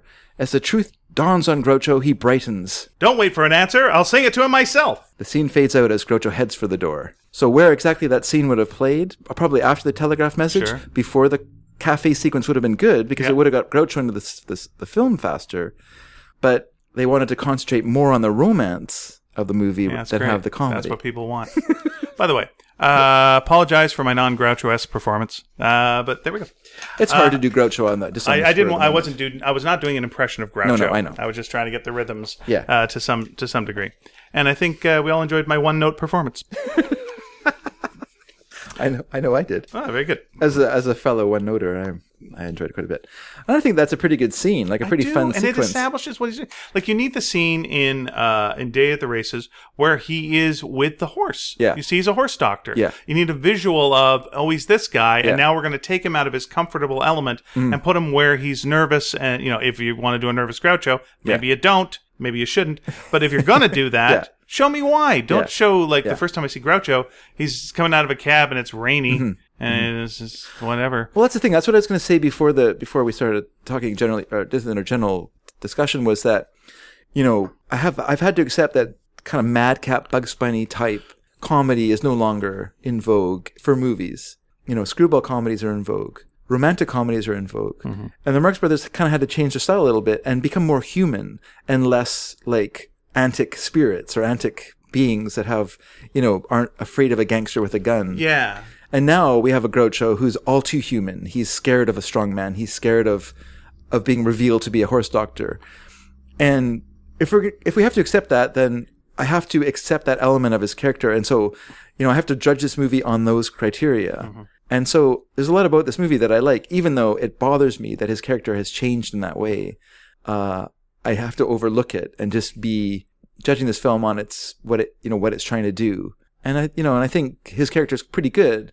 I think his character is way better once he hooks up with Margaret Dumont later in the film. Yeah, though we get like a stepped up Groucho. But he does start off right. Like, he starts off coming out of the cab. Yeah. Guy saying it's like 18 whatever. Yeah. And he's like, this doesn't look like a da-da-da. And he just walks off and he doesn't pay his bill. Yeah. It's like, okay, he's a magical character when he comes out. The Yeah. guy should be chasing after him going, hey, you! But it's like, nope. No. He's Bugs Bunny. He can do Sure. a joke. And he's also a cheap guy. He's Yeah. also going to rip you off. Yeah, he's a chiseler. He's a chiseler. Yeah. That's great. I'm all for that. Yeah. Yeah. They kind of then drop it a little bit. Yeah. Like 5 seconds from that. But it was just that little taste of in the Coconuts where the ship's pulling away. Are you thinking of ship or are you thinking of Night of the Opera? I'm thinking of the Coconuts where the ship is pulling away, and he's like, is there time left to pay my hotel bill? No, there isn't. Fine by me. And then he turns around because he doesn't want to pay his bills. Are you Where they're on the ship, right? They're on the cruise ship in the Coconuts. Night of the Opera? No. Aren't they in the cruise ship? No, I'm talking about in the Coconuts, they're the stowaways, correct? No, that's Monkey Business. Okay, I'm sorry, in Monkey Business. Oh, okay. He does that bit Okay. in Monkey Business. I thought it was him as... Oh, sorry, Coconuts is him with the He's a hotel clerk. I Yeah, yeah. apologize. Yeah, that's fine. You know why I was Hotel thinking? manager. Because monkeys and coconuts go together, and so it's all confusing to me. Anyway, and I now like the him gorilla. not paying his bill is what I like. Yeah. I don't like a movie where it starts off with, oh, I need money. Ooh, we need money. He needs money. He needs to always get that check. It's Yeah. like, no, Yeah. you're a magic guy. You walk away from the cab and you're saying goodbye to a $20 cab bill. There you go. Back when this was a fortune. And the guy's Exactly. like, what am I going to do? He's a crazy nut. Sure. Yeah. Yeah. So he arrives in a taxi, chisels the driver out of his fare. Yeah. And then he approaches Tony by the train. It's pouring rain out, as we said. It's a rainy night. They greet each other happily, so we know that they're old friends. Yes. But when Loophole tries to board the train, he is roughly pulled back by Tony because he doesn't have a badge. And constantly put in the water. Into the water. Just his feet get more and more soaked, and it's so uncomfortable and cold. And do you think maybe that part of the sequence is concentrating too much on that and the discomfort of it? It could be. Yeah. I enjoy the sequence. I enjoy Chico's performance. Yeah. Like, I like that he's friend and foe because he has to be. He's a circus employee, but he's also his friend. So he feels sorry for him, but he can't let him on the train. And so even though he called for him, and he's the reason he's here. That's right. And this is all his fault, and he should have had a badge for him. That's right. So Tony the friend is sympathetic to Loophole's plight, but Tony the circus employee is having none of it. And keeps throwing him out manhandling. Yeah. So Tony has a brilliant idea that he should go talk to Jeff and get a badge from him. Where's Jeff? He's on the train. So I have to, it's just this, Again, these all seem like problems that you could solve easily if you just said, well, why don't you go get Jeff, get a badge, bring it to me, and we'd be fine. But of course, if Abbott and Costello really settled down and just went, oh, you mean the name of the person is who? I understand. That's right. Well, that's not how comedy works. It's true. And that's also in this sequence is one of my favorite lines in the film, which is when Groucho says, or Loophole says, if you hadn't sent for me, I'd probably be at home in a warm bedroom, in a comfortable bed with a hot toddy. And Chico says, huh? That's a drink. That's a too bad. Yeah. There's some good joke. Little risque bits to the point where they actually comment on it later in a way that we'll mention. Yeah. Punchy arrives by taxicab. Yes. He gets out of the cab with a seal. Good seal work, man. Yeah. That seal, I hope it was treated all right. But my gosh, that seal does some good reactions and good pacing. And also great with great name for the seal as well. What was the seal's name? Celia. Nice. Tony. They show their badges. Yeah. So what I like is that the seal walks towards the train while Punchy holds his umbrella over the seal. Yes. The entire time as they walk towards the train. Tony demands to see a badge. Punchy has a whole coat full of badges. None for Loophole. Yeah, you'd think that would be a thing. Even the seal has a badge on its tail. Yeah, very cute. Yeah. Finally, Tony has the bright idea to give Loophole his badge. But when Loophole tries to board the train, Tony throws him off because the badge is out of date. Back out into the water. And I was reading that some of the punch of the scene, as written by Brecker, was taken out during editing. Because he had a thing where, in the original script, each time after tossing Groucho off the train, Chico would intone, bless you, good luck, good health, and I think you caught a cold. And every time he'd say it, he would step it up a little bit until the last one, I think you got pneumonia. And so he keeps saying that. So it had a bit of the hard-boiled eggs element of the stateroom sequence, or stateroom sequence from, and then in the end, the train, he's on the train is pulling away, and he says, bless you, good luck, good health, and goodbye. And then the train leaves with Chico on it, and Groucho's standing there in the rain, watching the train depart. But then as the final car goes by, it's the observation car, and Harpo, as with a fishing rod, grabs Loophole and pulls him onto the train. Oh. And that's how he gets onto the train. But the sequence ends without ever answering how he gets on the train. Yeah. Because we just cut. And then suddenly in the movie, he's on the train, but they never explain why. It's kind of a bit of a plot hole. Yeah. But there was a sequence that was written that was either decided was too weird, like too surreal, or too expensive to do, of having to do the effect of, a fishing rod fishing Groucho onto the train. Which would have been pretty great, though, I think. It would have been a great scene. Interesting thing to me about the beginning of this movie is really music heavy. Yeah. Like a lot of songs and then nothing after that. Like a desert of songs until they do like a reprise of... Though to be fair, say you're locked down to a certain amount of songs. Like, for whatever reason you need the songs, maybe you're going to sell the music later or you've got reasons to do the songs. Sure. You don't want to song up your ending because it's really going to kill the comedy and the pacing. I guess that's true. So you just front load when people still have patience. I guess and that's true. Then... So and then make it nuts and sure. free the gorilla later. So we already had Step Up and Take a Bow. Mm-hmm. We've had Two Blind Loves. Sure, we have. So now we have a solo spot for Chico. Mm-hmm. He does his piano. He does Beer Barrel Polka. Yeah. Which seemed weird to me, but actually was a big hit song at the time. Oh, okay. Glenn Miller had done it. A bunch of different band leaders had done this song. It was kind of popular. He's surrounded by pretty girls. They're all enjoying it. It was an old song, but I think it had been freshened up with new lyrics. And so it was like kind of reintroduced into the hit parade. Always a treat seeing Chico play. Yes, and I always like to watch people watch him, so that's very nice too. We get some lovely lasses watching him play. And next we see Harpo playing checkers. Yeah, with the his seal. With his helpful seal friend. Once again, Celia. He's magic. He can talk to animals. Yeah. We don't know who it is, but one of them isn't much help. Because he loses terribly in a pretty obvious move that involves him getting jumped over about 7 times. Time to move the plot along. Peerless Pauline, one of the circus performers, played by Eve Arden, who I like a lot. I think she's obviously the villain in this movie, so she plays kind of a snide character in this film. But she's great as Armis Brooks, the radio show. I always liked her in that. Oh, okay. And people might know her from a movie I don't like very much, but she played the principal in both Grease films, Grease 1 or Grease and Grease 2. Oh, all right. She was the school principal. But I always will like her from Armis Brooks. Pauline warns Carter that if Jeff manages to pay him off, he'll be through. He'll be through. You have to say that with a nasal thing. Carter sends 2 circus performers, Professor Adam, the circus midget, and Goliath. Now that's why it's comedy, because one's small and one's big. Get it, everyone? And by the way, we're using that term because that term was used then, and that's what's said in the thing. Is that right? Yeah. Tony and Punchy visit Loophole in his cabin.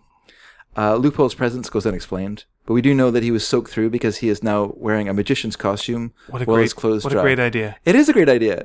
We have like 3 really good gags from it. Yeah, just pulling the rabbit out real fast and just putting it down. Yeah. It's great. Yeah, then later you get the birds and later the handkerchiefs. The handkerchiefs, yeah. Yeah, and you've forgotten by that point with the handkerchiefs. Yeah. That it's just like, of course it's a magician's outfit. Yeah. That's great. And there's one more. When he's talking to Julie on the observation car deck, and he goes to give her the flower from his lapel, it blooms into a bunch of flowers, which is a really nice little effect. Nice. And he's surprised by it too, and it's a really nice little scene. Loophole mistakes Punchy for Jeff. After Punchy finds a dove in Loophole's coat pocket, they go in search of Jeff. Tony introduces Loophole to the other circus workers. Loophole continues the musical pile-on by singing Lydia, oh my gosh. Lady. Okay, and let me once again say, that's such a great song. It's a great song. Yeah. When her muscles start relaxing, up the hill comes Andrew Jackson. Yes, it's great. That's my favorite line of any Marx Brothers. There's other songs that I like better, but that just is. It's really good. So good. And apparently there was a line that was cut out of the song that was, "When she stands, the world is littler. When she sits on Hitler." Very good.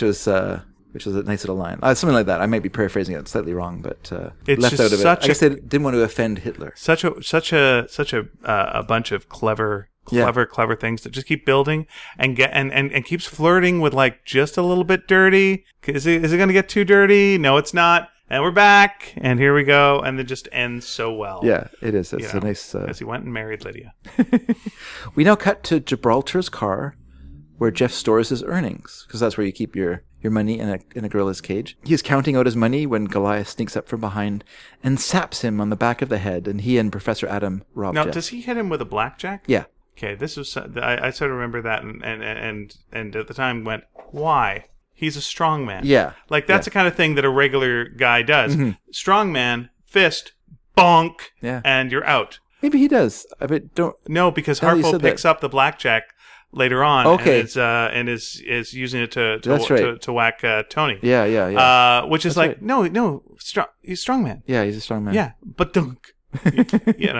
You're Andre the Giant and the Princess Bride. You don't need a weapon in your hand when we've just seen that you can lift 3,000 pounds over your head. Tony is laying unconscious when he is discovered by. Sorry, not Tony. Jeff is laying unconscious when he is discovered by Tony, Loophole, and Punchy.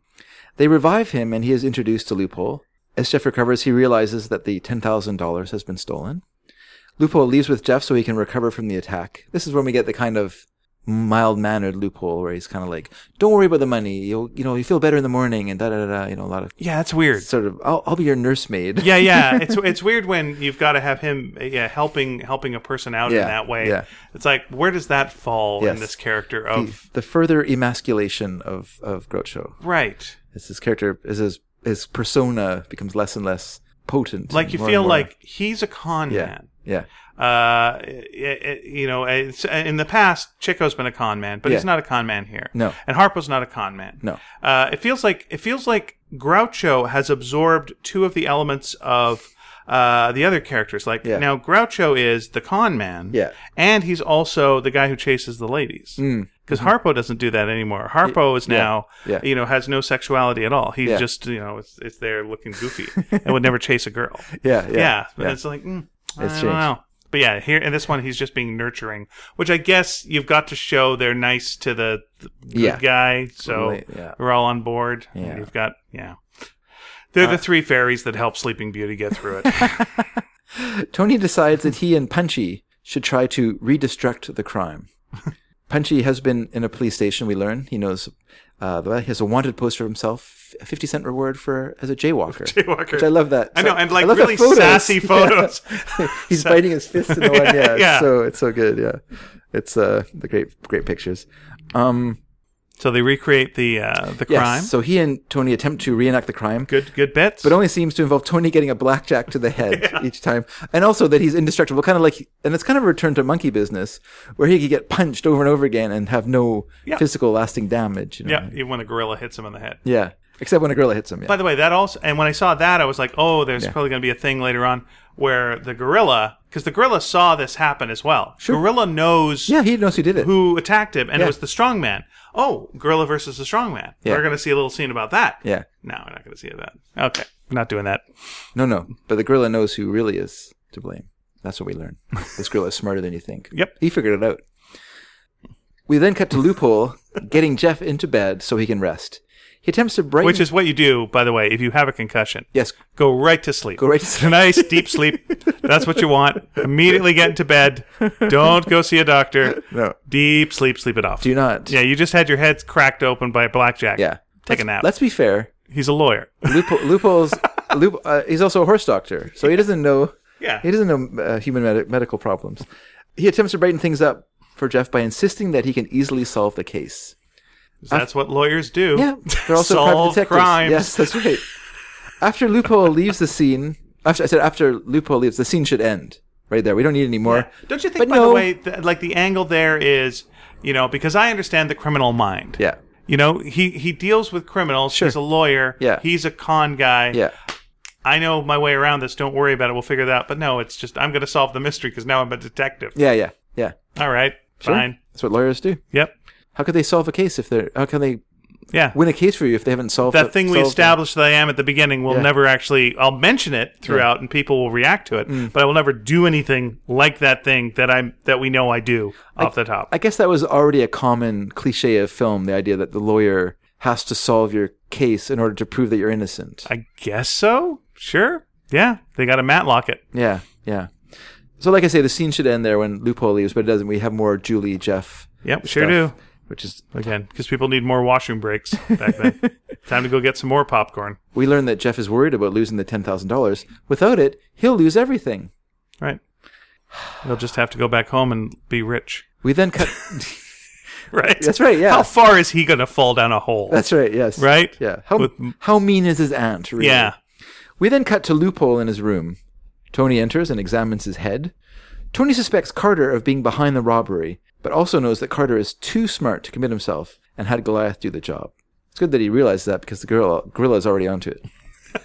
After briefly being distracted by peerless Pauline, Loophole confronts Goliath, but he is intimidated by the circus strongman. Loophole, in his desperate fear, and I just put in brackets, oh, for the good old days of the Marx Brothers, he has Tony apologize to Goliath, which Tony uses opportunity to accuse Goliath of attacking Jeff and taking the money.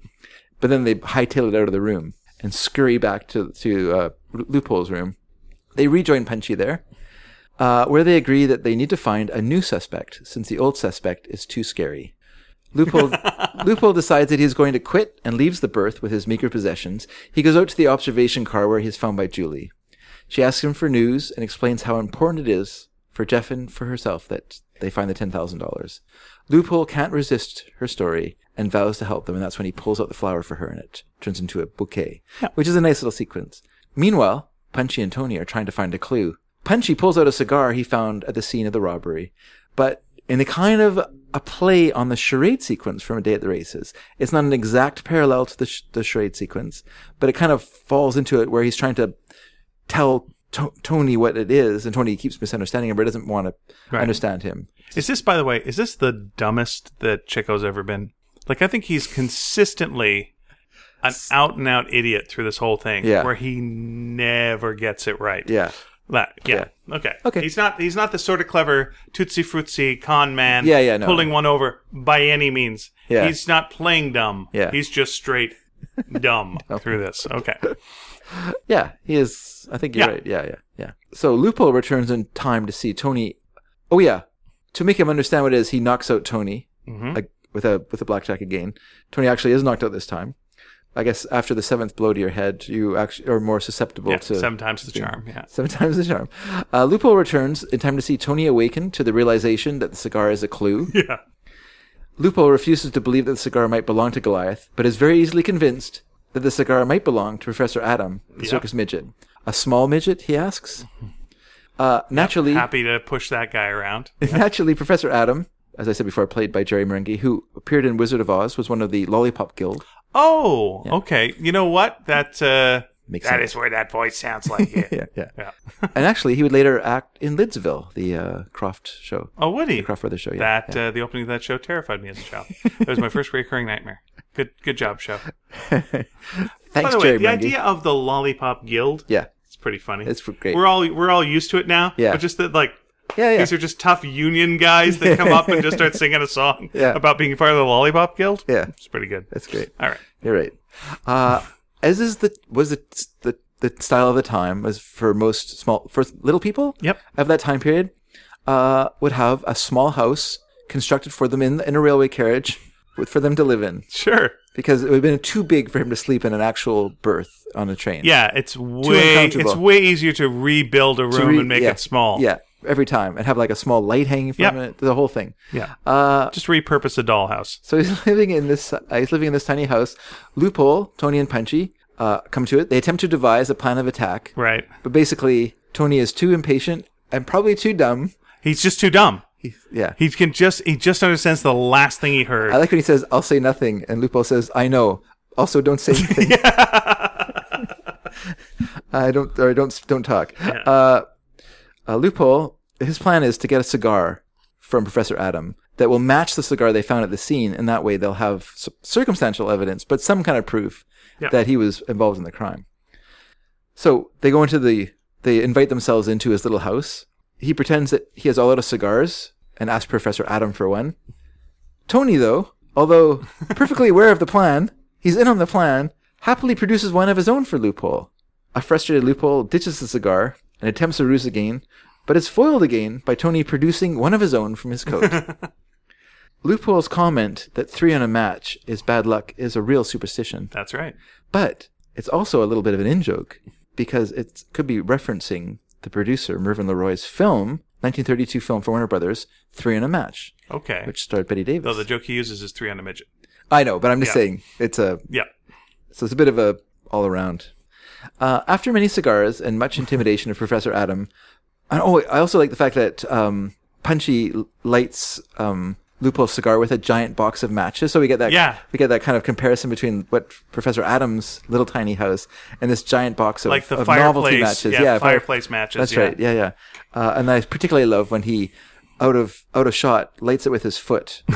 This is so great. And then it cuts back and he's sort of hopping towards him. They got the two beats going, which is trying to get a cigar, Yeah. and being thwarted by Chico at every stop, and then also just dealing with the sheer size and this the compression of the room, and then occasionally busting and then things up. he keeps hiding everything in the light that's hanging from the ceiling. And I also love Tony's sheer joy that he's found another cigar. Yes, like it never dawns on him. Like he's just like, oh. You're in luck. Yeah, I'm out of them. No, wait. I found another one. Yeah, it's just great. The compression. Really good stuff. I think it's And also, again, the reactions to the Marx Brothers of, hey, what's the big idea? I'm like, all right, now we're all friends again. That's good. Okay, well, I'll see you guys later on. Wait a minute, I'm going to sue you guys. I'm like, all right, we're all good here. I ought to call the... Nice. Yeah, so as a scene, near the end of the scene, obviously Harpo develops some sort of mysterious allergy and sneezes, which was made of, it was kind of, there was some publicity made, like the publicity department got in at this time. Harpo speaks because he sneezes. So he says, achoo. So you actually get to hear Harpo speak. Not that he really speaks. Is this a play on Garbo Speaks? No, that was a lot earlier. All right. We already know that Harpo spoke for the first time on the screen when he sang in the barrel in Monkey Business. But Okay. we'll, All right. we'll get them. We'll give them Okay. this. And really, he had no interest in. I mean, it was a publicity department doing this. Harpo had no interest in speaking in the film. Like, that was not his character. His character, he took pains to not speak in public as himself, like as Harpo. Yeah. He did not speak in public. Arthur Marx obviously spoke to people outside of it. But when he was Harpo, he did not speak. Yeah, you got the wig on. Yeah. Keep mum. That's the thing with Teller from Penn and Teller. Never speak on stage, but then off stage he actually talks more than Is that right? Penn Jillette. Yeah. Yeah, well, he doesn't get enough. He doesn't get a chance to talk. See him on in stage, like that movie did the Vermeer. What was it? oh yes, Someone's Vermeer. yeah, Tim's Vermeer. Tim's Vermeer. That's right. Yeah. And he's yapping through the whole thing much more than Gillette.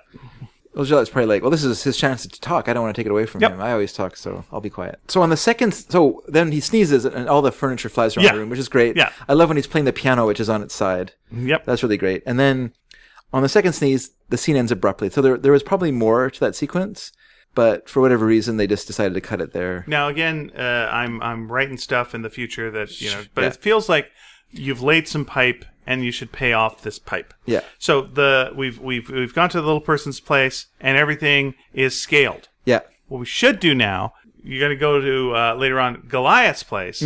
Everything's going to be so heavy you can't move a thing because he's the strong man. Yeah. Yeah, that's sleeping not bad. on a steel bed. Yeah. Like everything, it's just a brick for a pillow. He's just whatever it is. It's super heavy. Everything is too heavy to move. You can't move a mug of his. It's too, because I wouldn't want to lose the feathers in that sequence, though. I do really like that part of it. Fair enough, yeah. but it just seems like now we're going to go and see what the strongman lives like. Yeah, a normal room. Is it?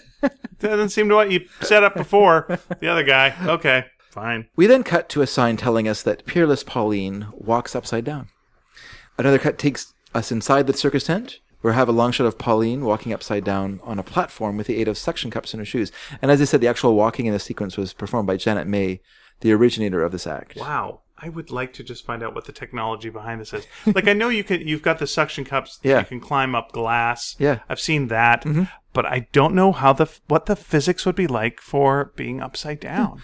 Yeah, I guess she must have performed on a glass structure. Yeah, it would have to be. Yeah. And the smoothest thing possible. Yeah, it's scary because and it looks quite slow. I don't know. And again, we don't do it now, probably for a reason. Yeah, perhaps, or just that it's not that exciting.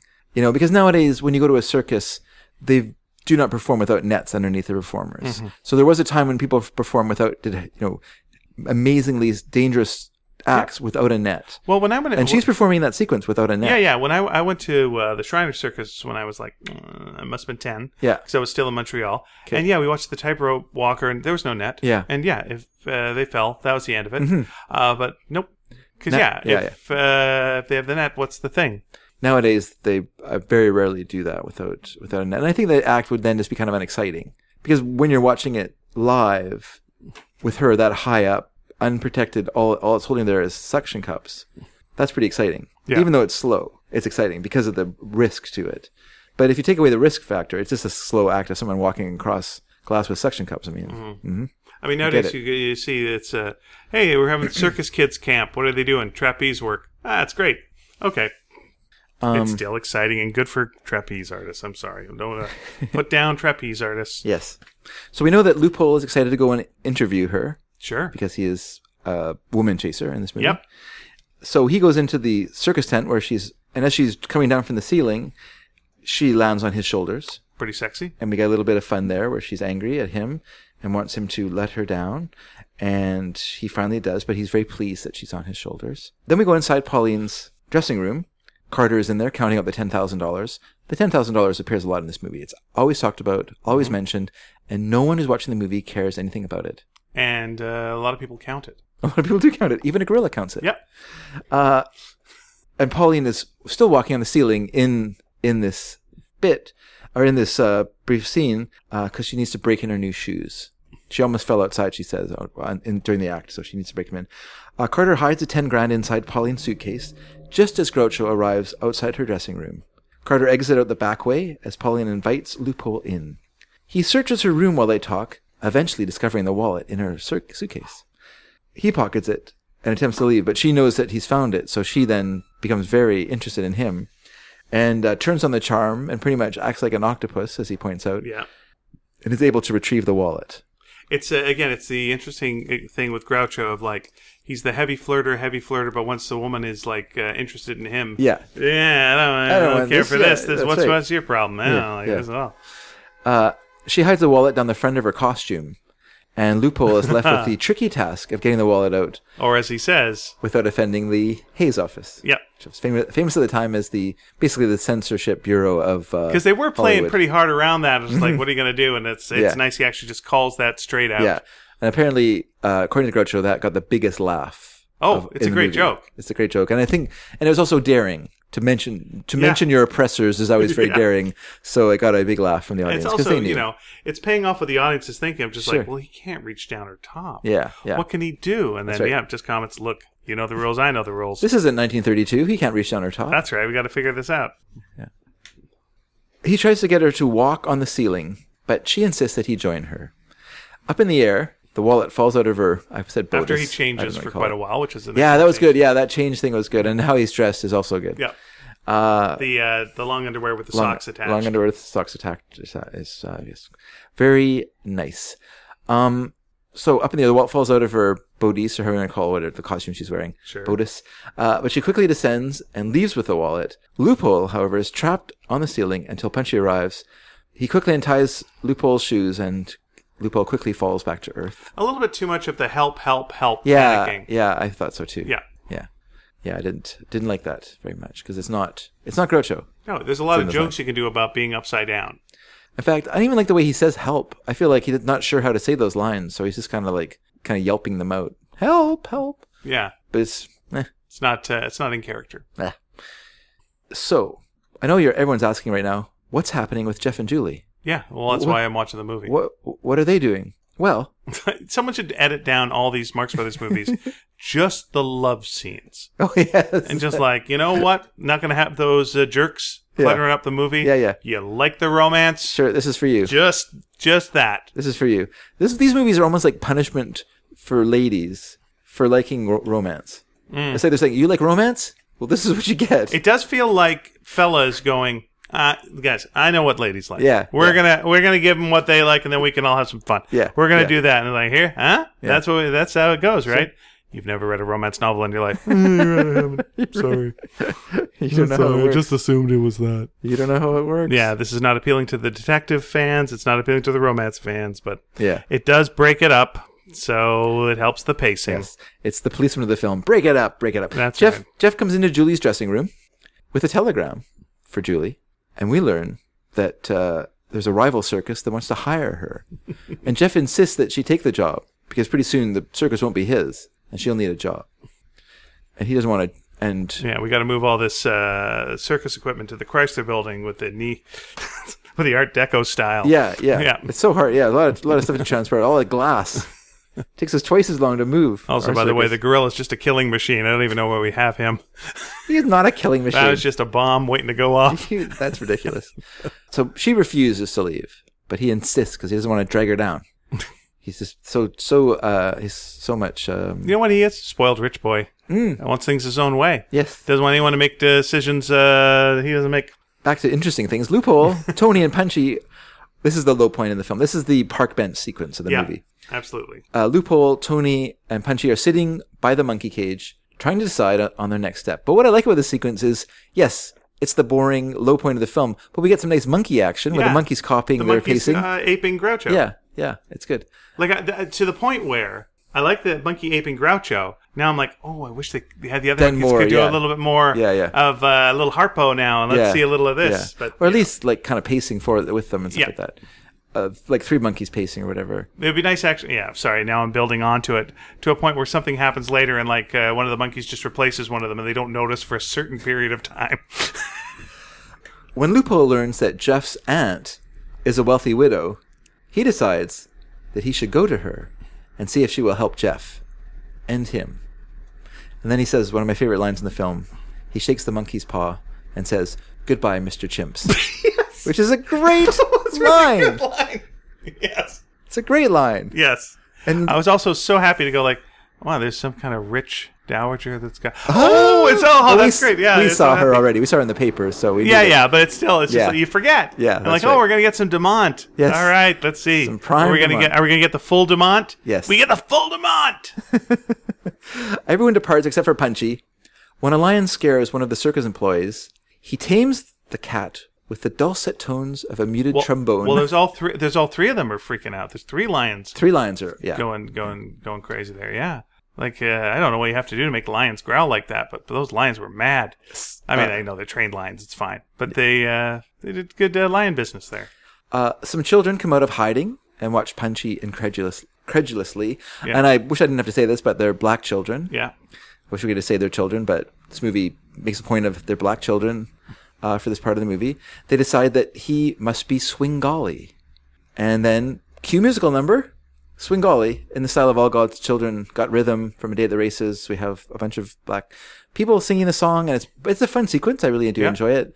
And it ends with them carrying Harpo. And Harpo was a little undemonstrative during the sequence because he had hurt his shoulder earlier in the filming when he fell off an ostrich. And so his shoulder was sore, so he couldn't lift his left arm without a little bit of exertion. So he did a lot of gesturing with his right, but not using his left arm very much during this sequence. But at the end of it, he is carried over to his harp, where then he performs a solo version of Blue Moon, which is interesting because up to this point in the movies, he tended to do a harp reprise of the main song of the film. Yes, that's right. And so this movie, it introduces a song that wasn't part of, in the movie, Blue Moon, which was an older song, about 7 years old at this point when the movie was made.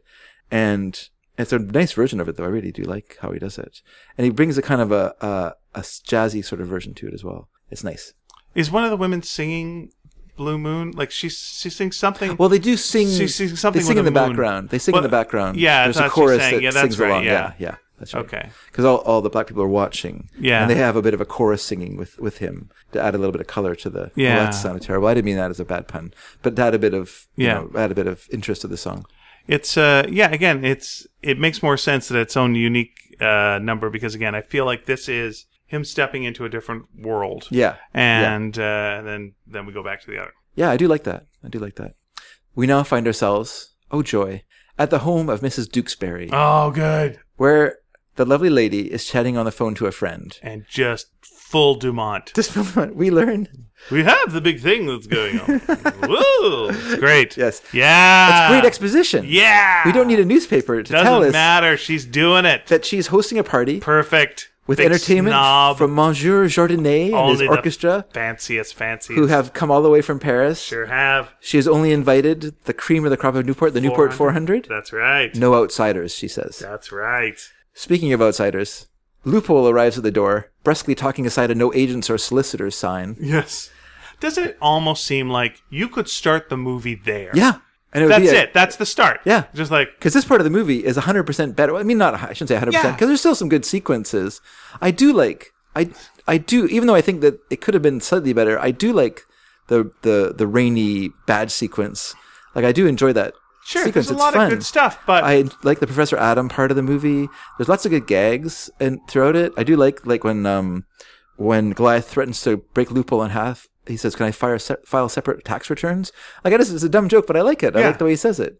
But like Groucho throwing the delivery. sign away, Yeah. that's pure Groucho. Yeah, yeah. He's just going through the butler. Yeah. He's just playing a con. Sure. He's just going through. Like, here's what Margaret Dumont is she's the stiff. Mm-hmm. And you need the stiff to play against the Marx Brothers, Yep. especially Groucho. Yep. And the other people just aren't the stiff. Yeah. And so now that's like, oh, there's a hard wall that you can bounce this great rubber ball against. Yeah. And now the ball's just bouncing like crazy. And like, now we're on board. Well, but I mean, they are the stiffs. Like, the strong man is dumb and could be your gangster character. It could be oh yeah? Yeah. Well, Groucho out talks him and out maneuvers him through his verbal ability, and just just Right. confuses everything and muddles everything.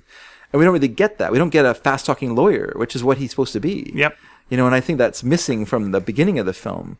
This part of the movie, we get Groucho though. He comes in, he lies. He says he's the supposedly dead husband. No, he's not dead at all. He's I can't remember what joke he says at that moment. Now, wouldn't it, again, like, just logically, Yeah. wouldn't it make like a lot more sense to just go, I'm the lawyer for ba-ba-da-ba-ba-da-ba-ba-da-ba, whatever it is. Yeah. Now you get in as a lawyer. No solicitors. I understand. That's why he tossed the sign away. Yeah.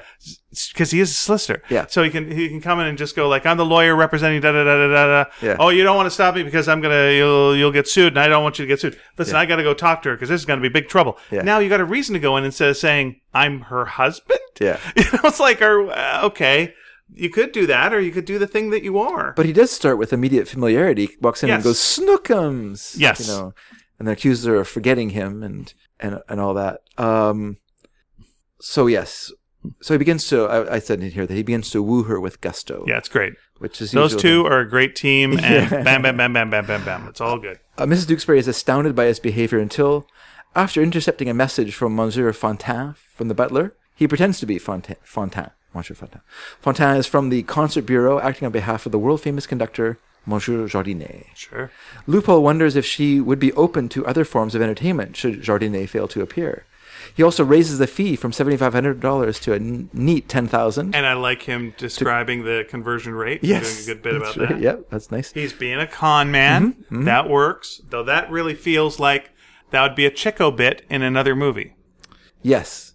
Yes, you're right. Well, yeah. Yes and no. Yeah, because Chico like, it's $10,000. It says $75,000. Yeah. Well, you got the conversion rate. But I'm thinking of the scene that was going to be in a day at the races, where Groucho double talks Harpo and Chico into thinking, because of the time differences, that they're still in New York. Okay. And so that has a kind of related to that as well. And sure. So there is that kind of tricky double talk and that was at his instigation. He wanted that sequence in the film. Mm-hmm.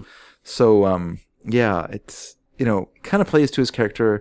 I mean, his character was changing, or it's kind of transformed over time. So we're having fun. Margaret Dumont, Groucho, great stuff. What's happening with Jeff and Julie? That's what we want to know. We want to know that they're on the train. Uh-huh. They're racing through the night on the train, and he's sad because he's going to soon lose the circus, and she'll be going to perform with a different company. And so they sing a sad version of Two Blind Loves. Yeah, it's great. It's too bad. Yep, we're never going to get that time back. Moving on. But let's go to a great scene. Okay. Which is Tony and Punchy in their bunks on the train. And of course, they're just lowly circus employees, so they get the hallway berths, yeah, that sort of kind of stack on top of each other, where people can just walk through the aisleway. I have a very strong memory of being on one of those, and the train took a turn. I rolled out. Oh, wow. I was in the top. Yeah. I rolled out. Yeah. And I woke up in midair. And That's this is all I remember as I woke up. Yeah. I went like, oh no. Yeah. Bam. And Wow. just hit the ground. That happened to me on a boat one time when I was in such waves that, and I'm a deep sleeper, so I rarely wake up. But I was being lifted up in the air so high that I woke up from the impact, and I woke up in the air. Yeah. And then fell back down into the bunk, and I was like, whoa, is it ever Yeah. Did stormy? you think for a second maybe I levitate in my sleep? I don't know. I did I not. mean, you should set a camera up. I did not. Okay. I did not. I didn't wake up. I was that awake, I guess, that I was. All the fear that was in me woke me up really quickly. Mm-hmm. There was no tiredness. Yeah, nothing wakes you up like being in midair. Yeah. So Tony and Punchy, Tony can't sleep because he's so worried about the money. Right. Punchy's fine. Also, he's too dumb. He has Too dumb to sleep. he has a sheep in his bunk with him, so he can count it to go to sleep. That's right. That's adorable. Yes. And again, because he's magic. Yes. And he talks to animals. That really is the subtext in this. Yeah. That he talks to animals. Yeah. Clearly. Sure. Yeah. Sure. They decide to go and search Goliath's berth. They quietly sneak into Goliath's cabin. He's asleep in his bed. He's in a bunk, so there's a top and bottom. Punchy threatens to hit him with a sap, making enough noise that Goliath begins to awaken, so Tony has to sing Rockabye Baby to him, and that lulls him back to sleep, which is nice. Tony's soothing Italian accent. They seem incapable of searching the room without making a lot of noise. For instance, Punchy plays a harmonica and also a tin flute. They decide they're going to search through Goliath's feather pillow. Punchy accidentally turns on a fan, and Tony has cut the pillow and is searching through the feathers. So now the fan is on, and so the room begins to fill with all this fans and stuff like that. By the way, that feels unnecessary, right? If you had a pillow and you had like a box and a pillow, you could feel if a box was in a pillow. There's no need to slice open the pillow. But we get some great stuff of We do. of Sanity Punchy Claus. pretending to ice skate in the feathers, and then he dresses as Santa Claus and rings a bell. Sanity Claus. Sanity Claus, that's right, and rings a bell. Yeah. And And so, and Tony puts a little money in the chamber pot. Yeah.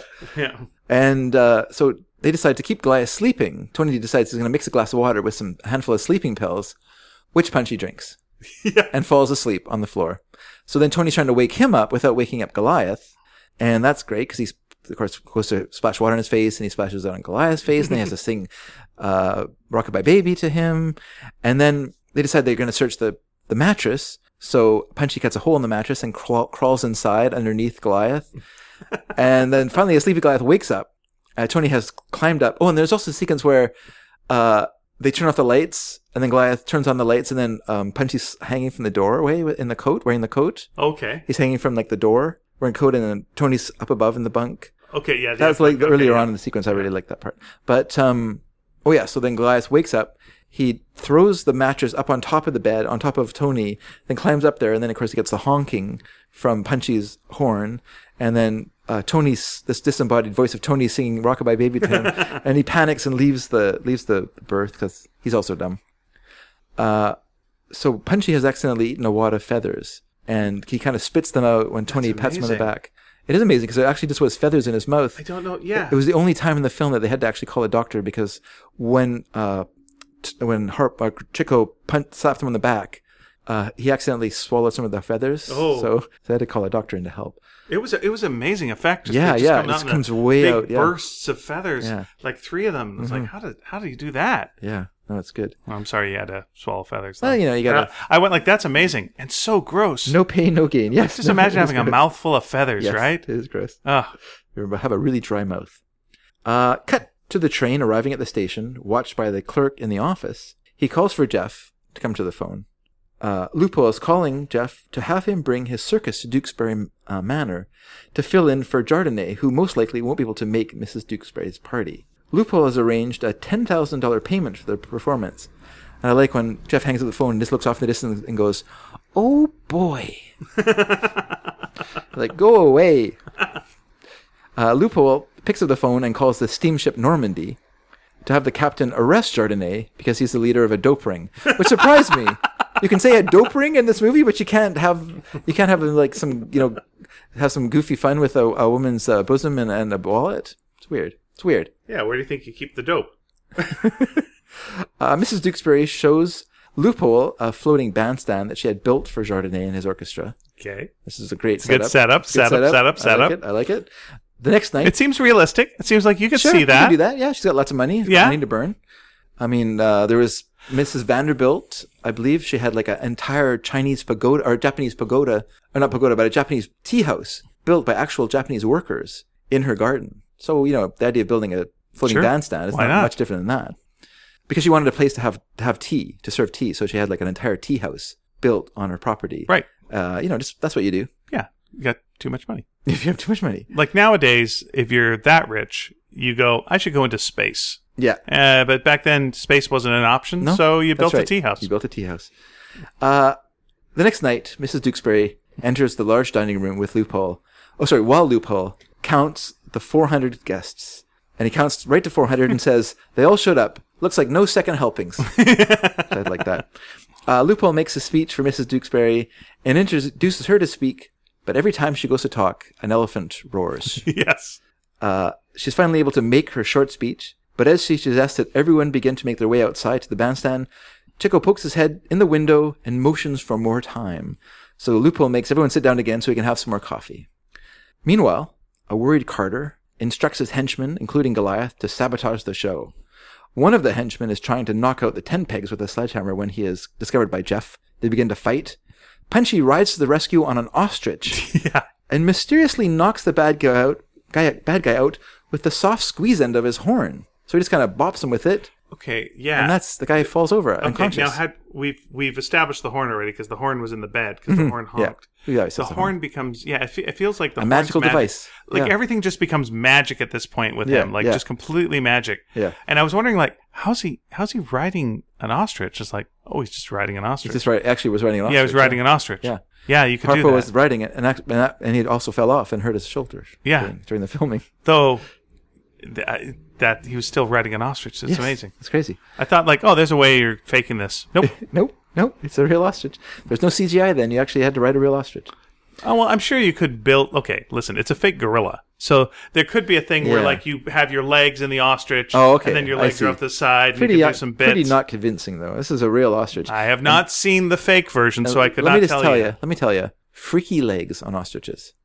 That are amazing, can hold up a man. Yeah, they're big birds. I know, they're incredibly strong. Yeah. People, sorry, just a brief side. There was a brief period of time where quite a few people thought it was a good idea to raise ostriches for meat. Yes. And that was like the big thing. And I knew someone who was going to do that. Yeah. Yeah, and then they got some ostriches. No, they're incredibly strong. Yeah. You do not, when you want to like raise meat, you want an animal that's smaller than you or docile as a cow. Sure. You do not want an angry giant bird that could take you out. That's why they use it all the time in those Warner Brothers cartoons where Sylvester keeps getting beaten up by a chicken. His son is so disappointed. Oh, father. The shame of it. So yes. He then rides to the aid of Tony, who has discovered two men trying to start a fire.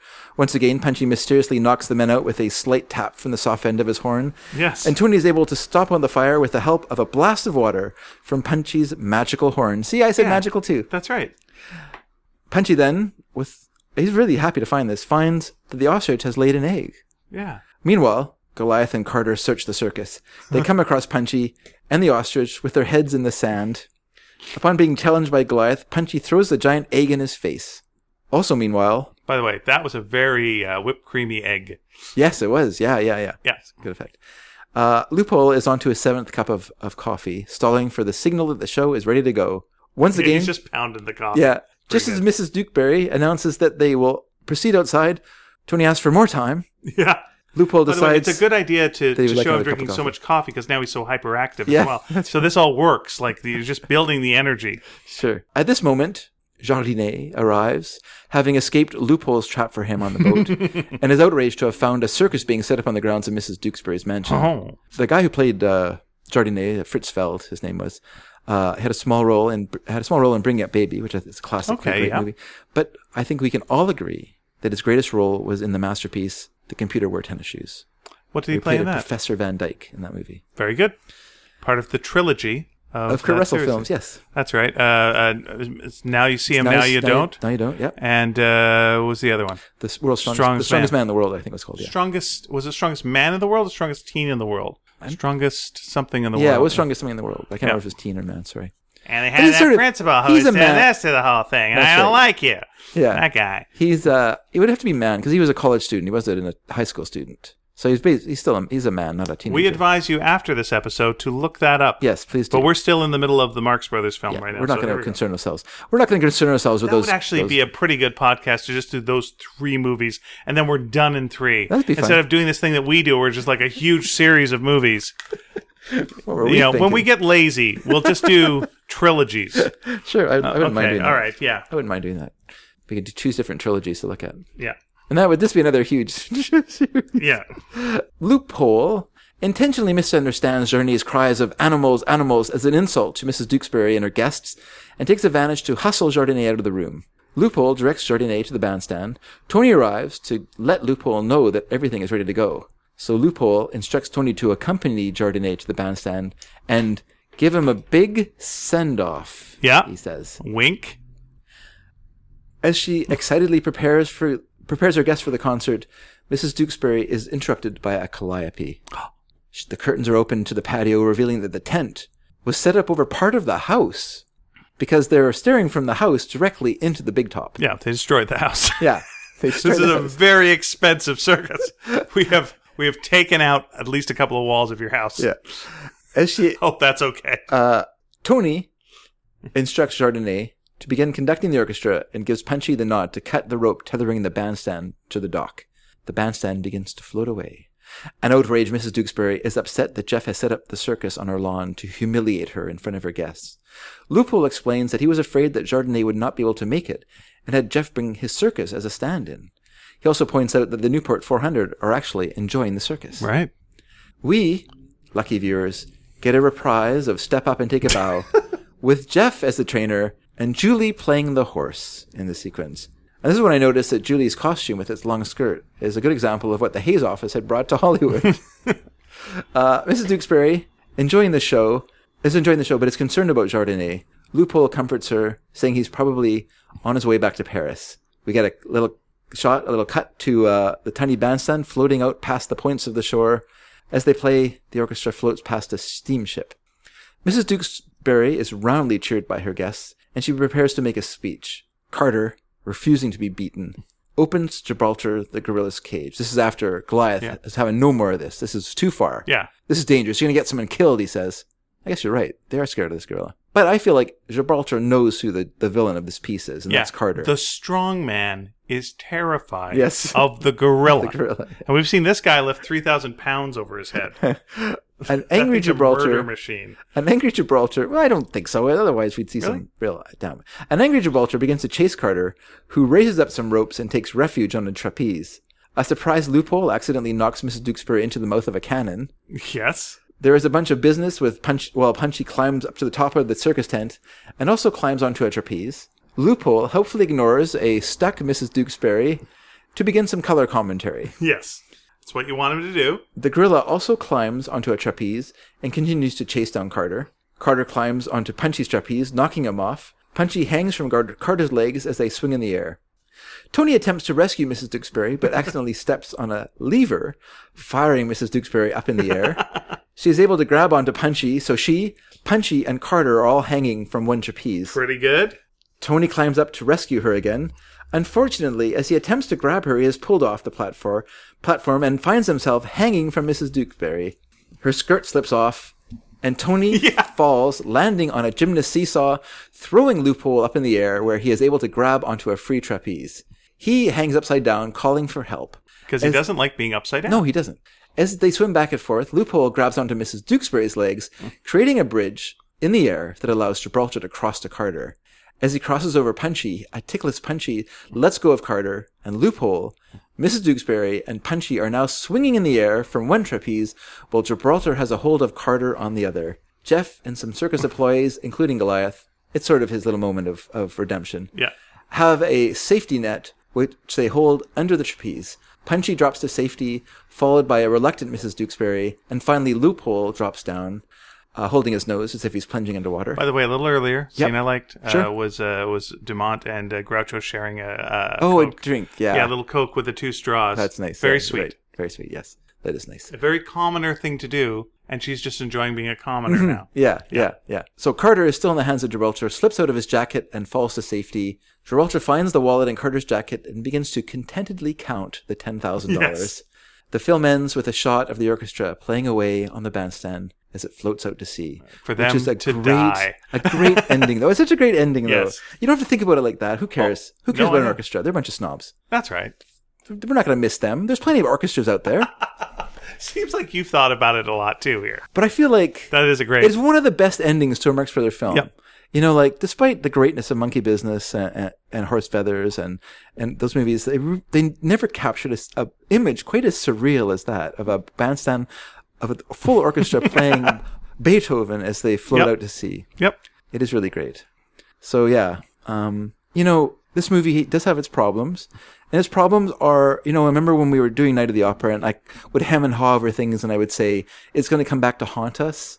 And that's what I meant. You know, there's elements of the Marx Brothers that changed through these films. You know, as less skillful writers took over the characters, they changed them in ways that, you know, they put them more into situation comedy. So, and that's how movies were changing, really, anyway. What once started as character-based comedy became situation comedies, where you could have any actor in that role. You didn't need funny actors to be in The More the Merrier or whatever. You could just have three actors who, you know, were competent actors, and they would play out the funniness of the situation. They're not intrinsically funny. They're not W.C. Fields. They're not the Marx Brothers. They're not Laurel and Hardy. The funniness is from the situation. And what the Marx Brothers did was different, but we see their movies becoming more like a situation comedy where the situation is funny and they are not funny necessarily. But so it's a weird marriage of their comedy with this sort of changing film style. But this movie, like you say, if you go in with low expectations, it's surprisingly good. And very charming. Here's another element that feels like it's a little missed by the end, is you're releasing the gorilla, and the gorilla's got a good scene at the end, or what have you. Yeah. It almost feels like I want a little bit more of like a little Harpo and the gorilla, because he interacts with every other animal. Yeah, yeah. You know, pretty much. Sure. And little something where they get just something. I don't Where know they what it get would each be. other. They get each other. Yeah. Just like, you know, he's not ever gonna go after Harpo. Yeah, yeah. You're fine. Yeah. You know. Or we just discover that there should be a little sequence in there where we realize that the ape isn't really the gorilla isn't really dangerous. That he's mad at Carter. Yeah, and we can have that. Carter is screwing up the circus. That's right. And he's a witness to the crime. He's pro circus. That's right. He's a witness to the What's crime. that you say? Oh, he saw it happen. Yeah. Well, he's a witness. Yeah, yeah. And there's like, and then you got like Groucho, whose only witness is an ape. Sure. It's like, okay, as a lawyer, play Yeah. that up. What are you gonna do? What you could have had was, say, Harpo slip and almost fall, and the ape grab him and lift him to safety, and then continue on after Carter. You know what I mean? Like something like that, where we get a sense of that he's not malevolent. He's just angry at this person. That's right. who he knows Or the apes coming to get Harpo, but like the seal barks at him, and the ape's all messed up about the seal. And it's like, okay, now we know that you Sure. know this guy's lord, or even the lions. Yeah. because Harpo is definitely the Lord of the Lions. I don't think we want to bring too much into the sequence though, because I think it's already enough stuff happening that we don't want too many cutaways. I think Harpo's magic and can talk to animals. I think they do a pretty good scene. I mean, the special effects in that sequence are pretty lame, like the way Margaret Dumont flies out of the cannon onto the thing. It's in no way an arc. It's basically like an upward slope, like but that's just the special effects of the time. It's all just to have her going, ooh! Yeah. It's fine. It's all fun. What do you prefer trapeze-wise, Night at the Opera or this trapeze-wise? Because there's trapeze there's some stuff both. in... I think the sequence is... I like the sequence better than the... I mean, I do like the Night of the Opera sequence. I think it's really great. But if we're just talking about like the rope action, I think it's better in At the Circus. And again, we seem to be living in an era where everyone can climb a rope very quickly. Very quickly, yeah. But I mean, the overall scene at the end of Night of the Opera is better. You know, like the backdrop changing and falling down and stuff like that is all great. Quick aside, could you climb a rope in gym class? Yes. You could climb to the top? Yep.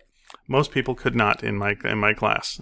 It was just a thing like, well, no, this is impossible and crazy. Why would you even ask this? Yeah. But back in the day, or to you, you can climb a rope. So good on you. Anyone out there who can climb a rope, also good for you. I played a lot of physical activity games. That involved rope climbing? It involved a lot of climbing. Yeah. I played a game called House Tag where we would play in houses that were being built. We played complicated games that involved running over rafters and sliding down the side of the wall and jumping through windows and stuff like that. It was a very dangerous and stupid game that we played as teenagers. Sounds very Buster Keaton-y. Yes, probably why I like Buster Keaton so much. Nice. All right. So, any final thoughts on the movie, or have you summed it up? Because it sounded like you were. Let me rank this movie. Let me rate this movie. All right, you rank it. I'm not going to rank them, but I'm going to give this movie. Well, I can't even remember what I gave movies, so it's hard for me to give relative to each other. But in terms of MGM movies, Night of the Opera was a 9.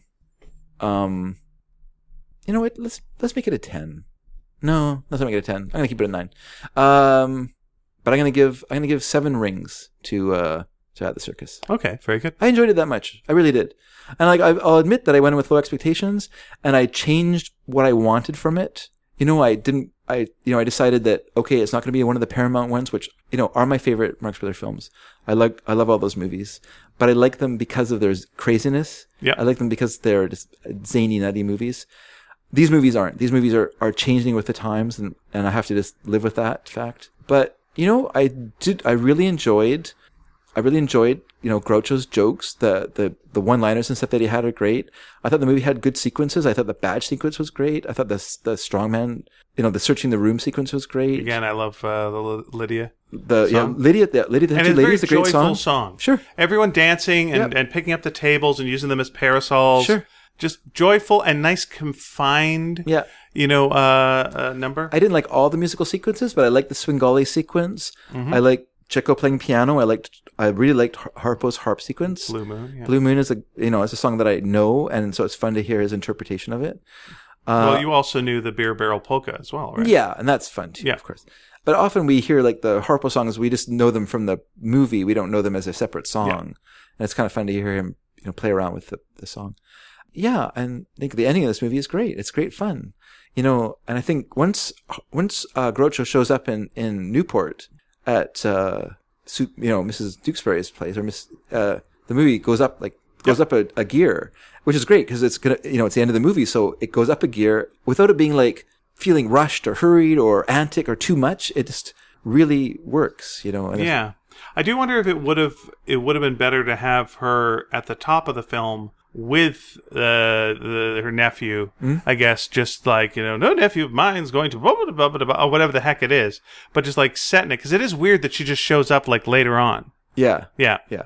But nope, I'm all for it. I think a nice rebound back after room service. And I'm on board. I'm going to lower my expectations for the next time. Please do. And we'll see how that goes. Now, what film are we talking about next time? Next film is going to be Go West. Oh, very good. Which is also the name of a Buster Keaton film. And also the name of a Village People album. That's true. Yep.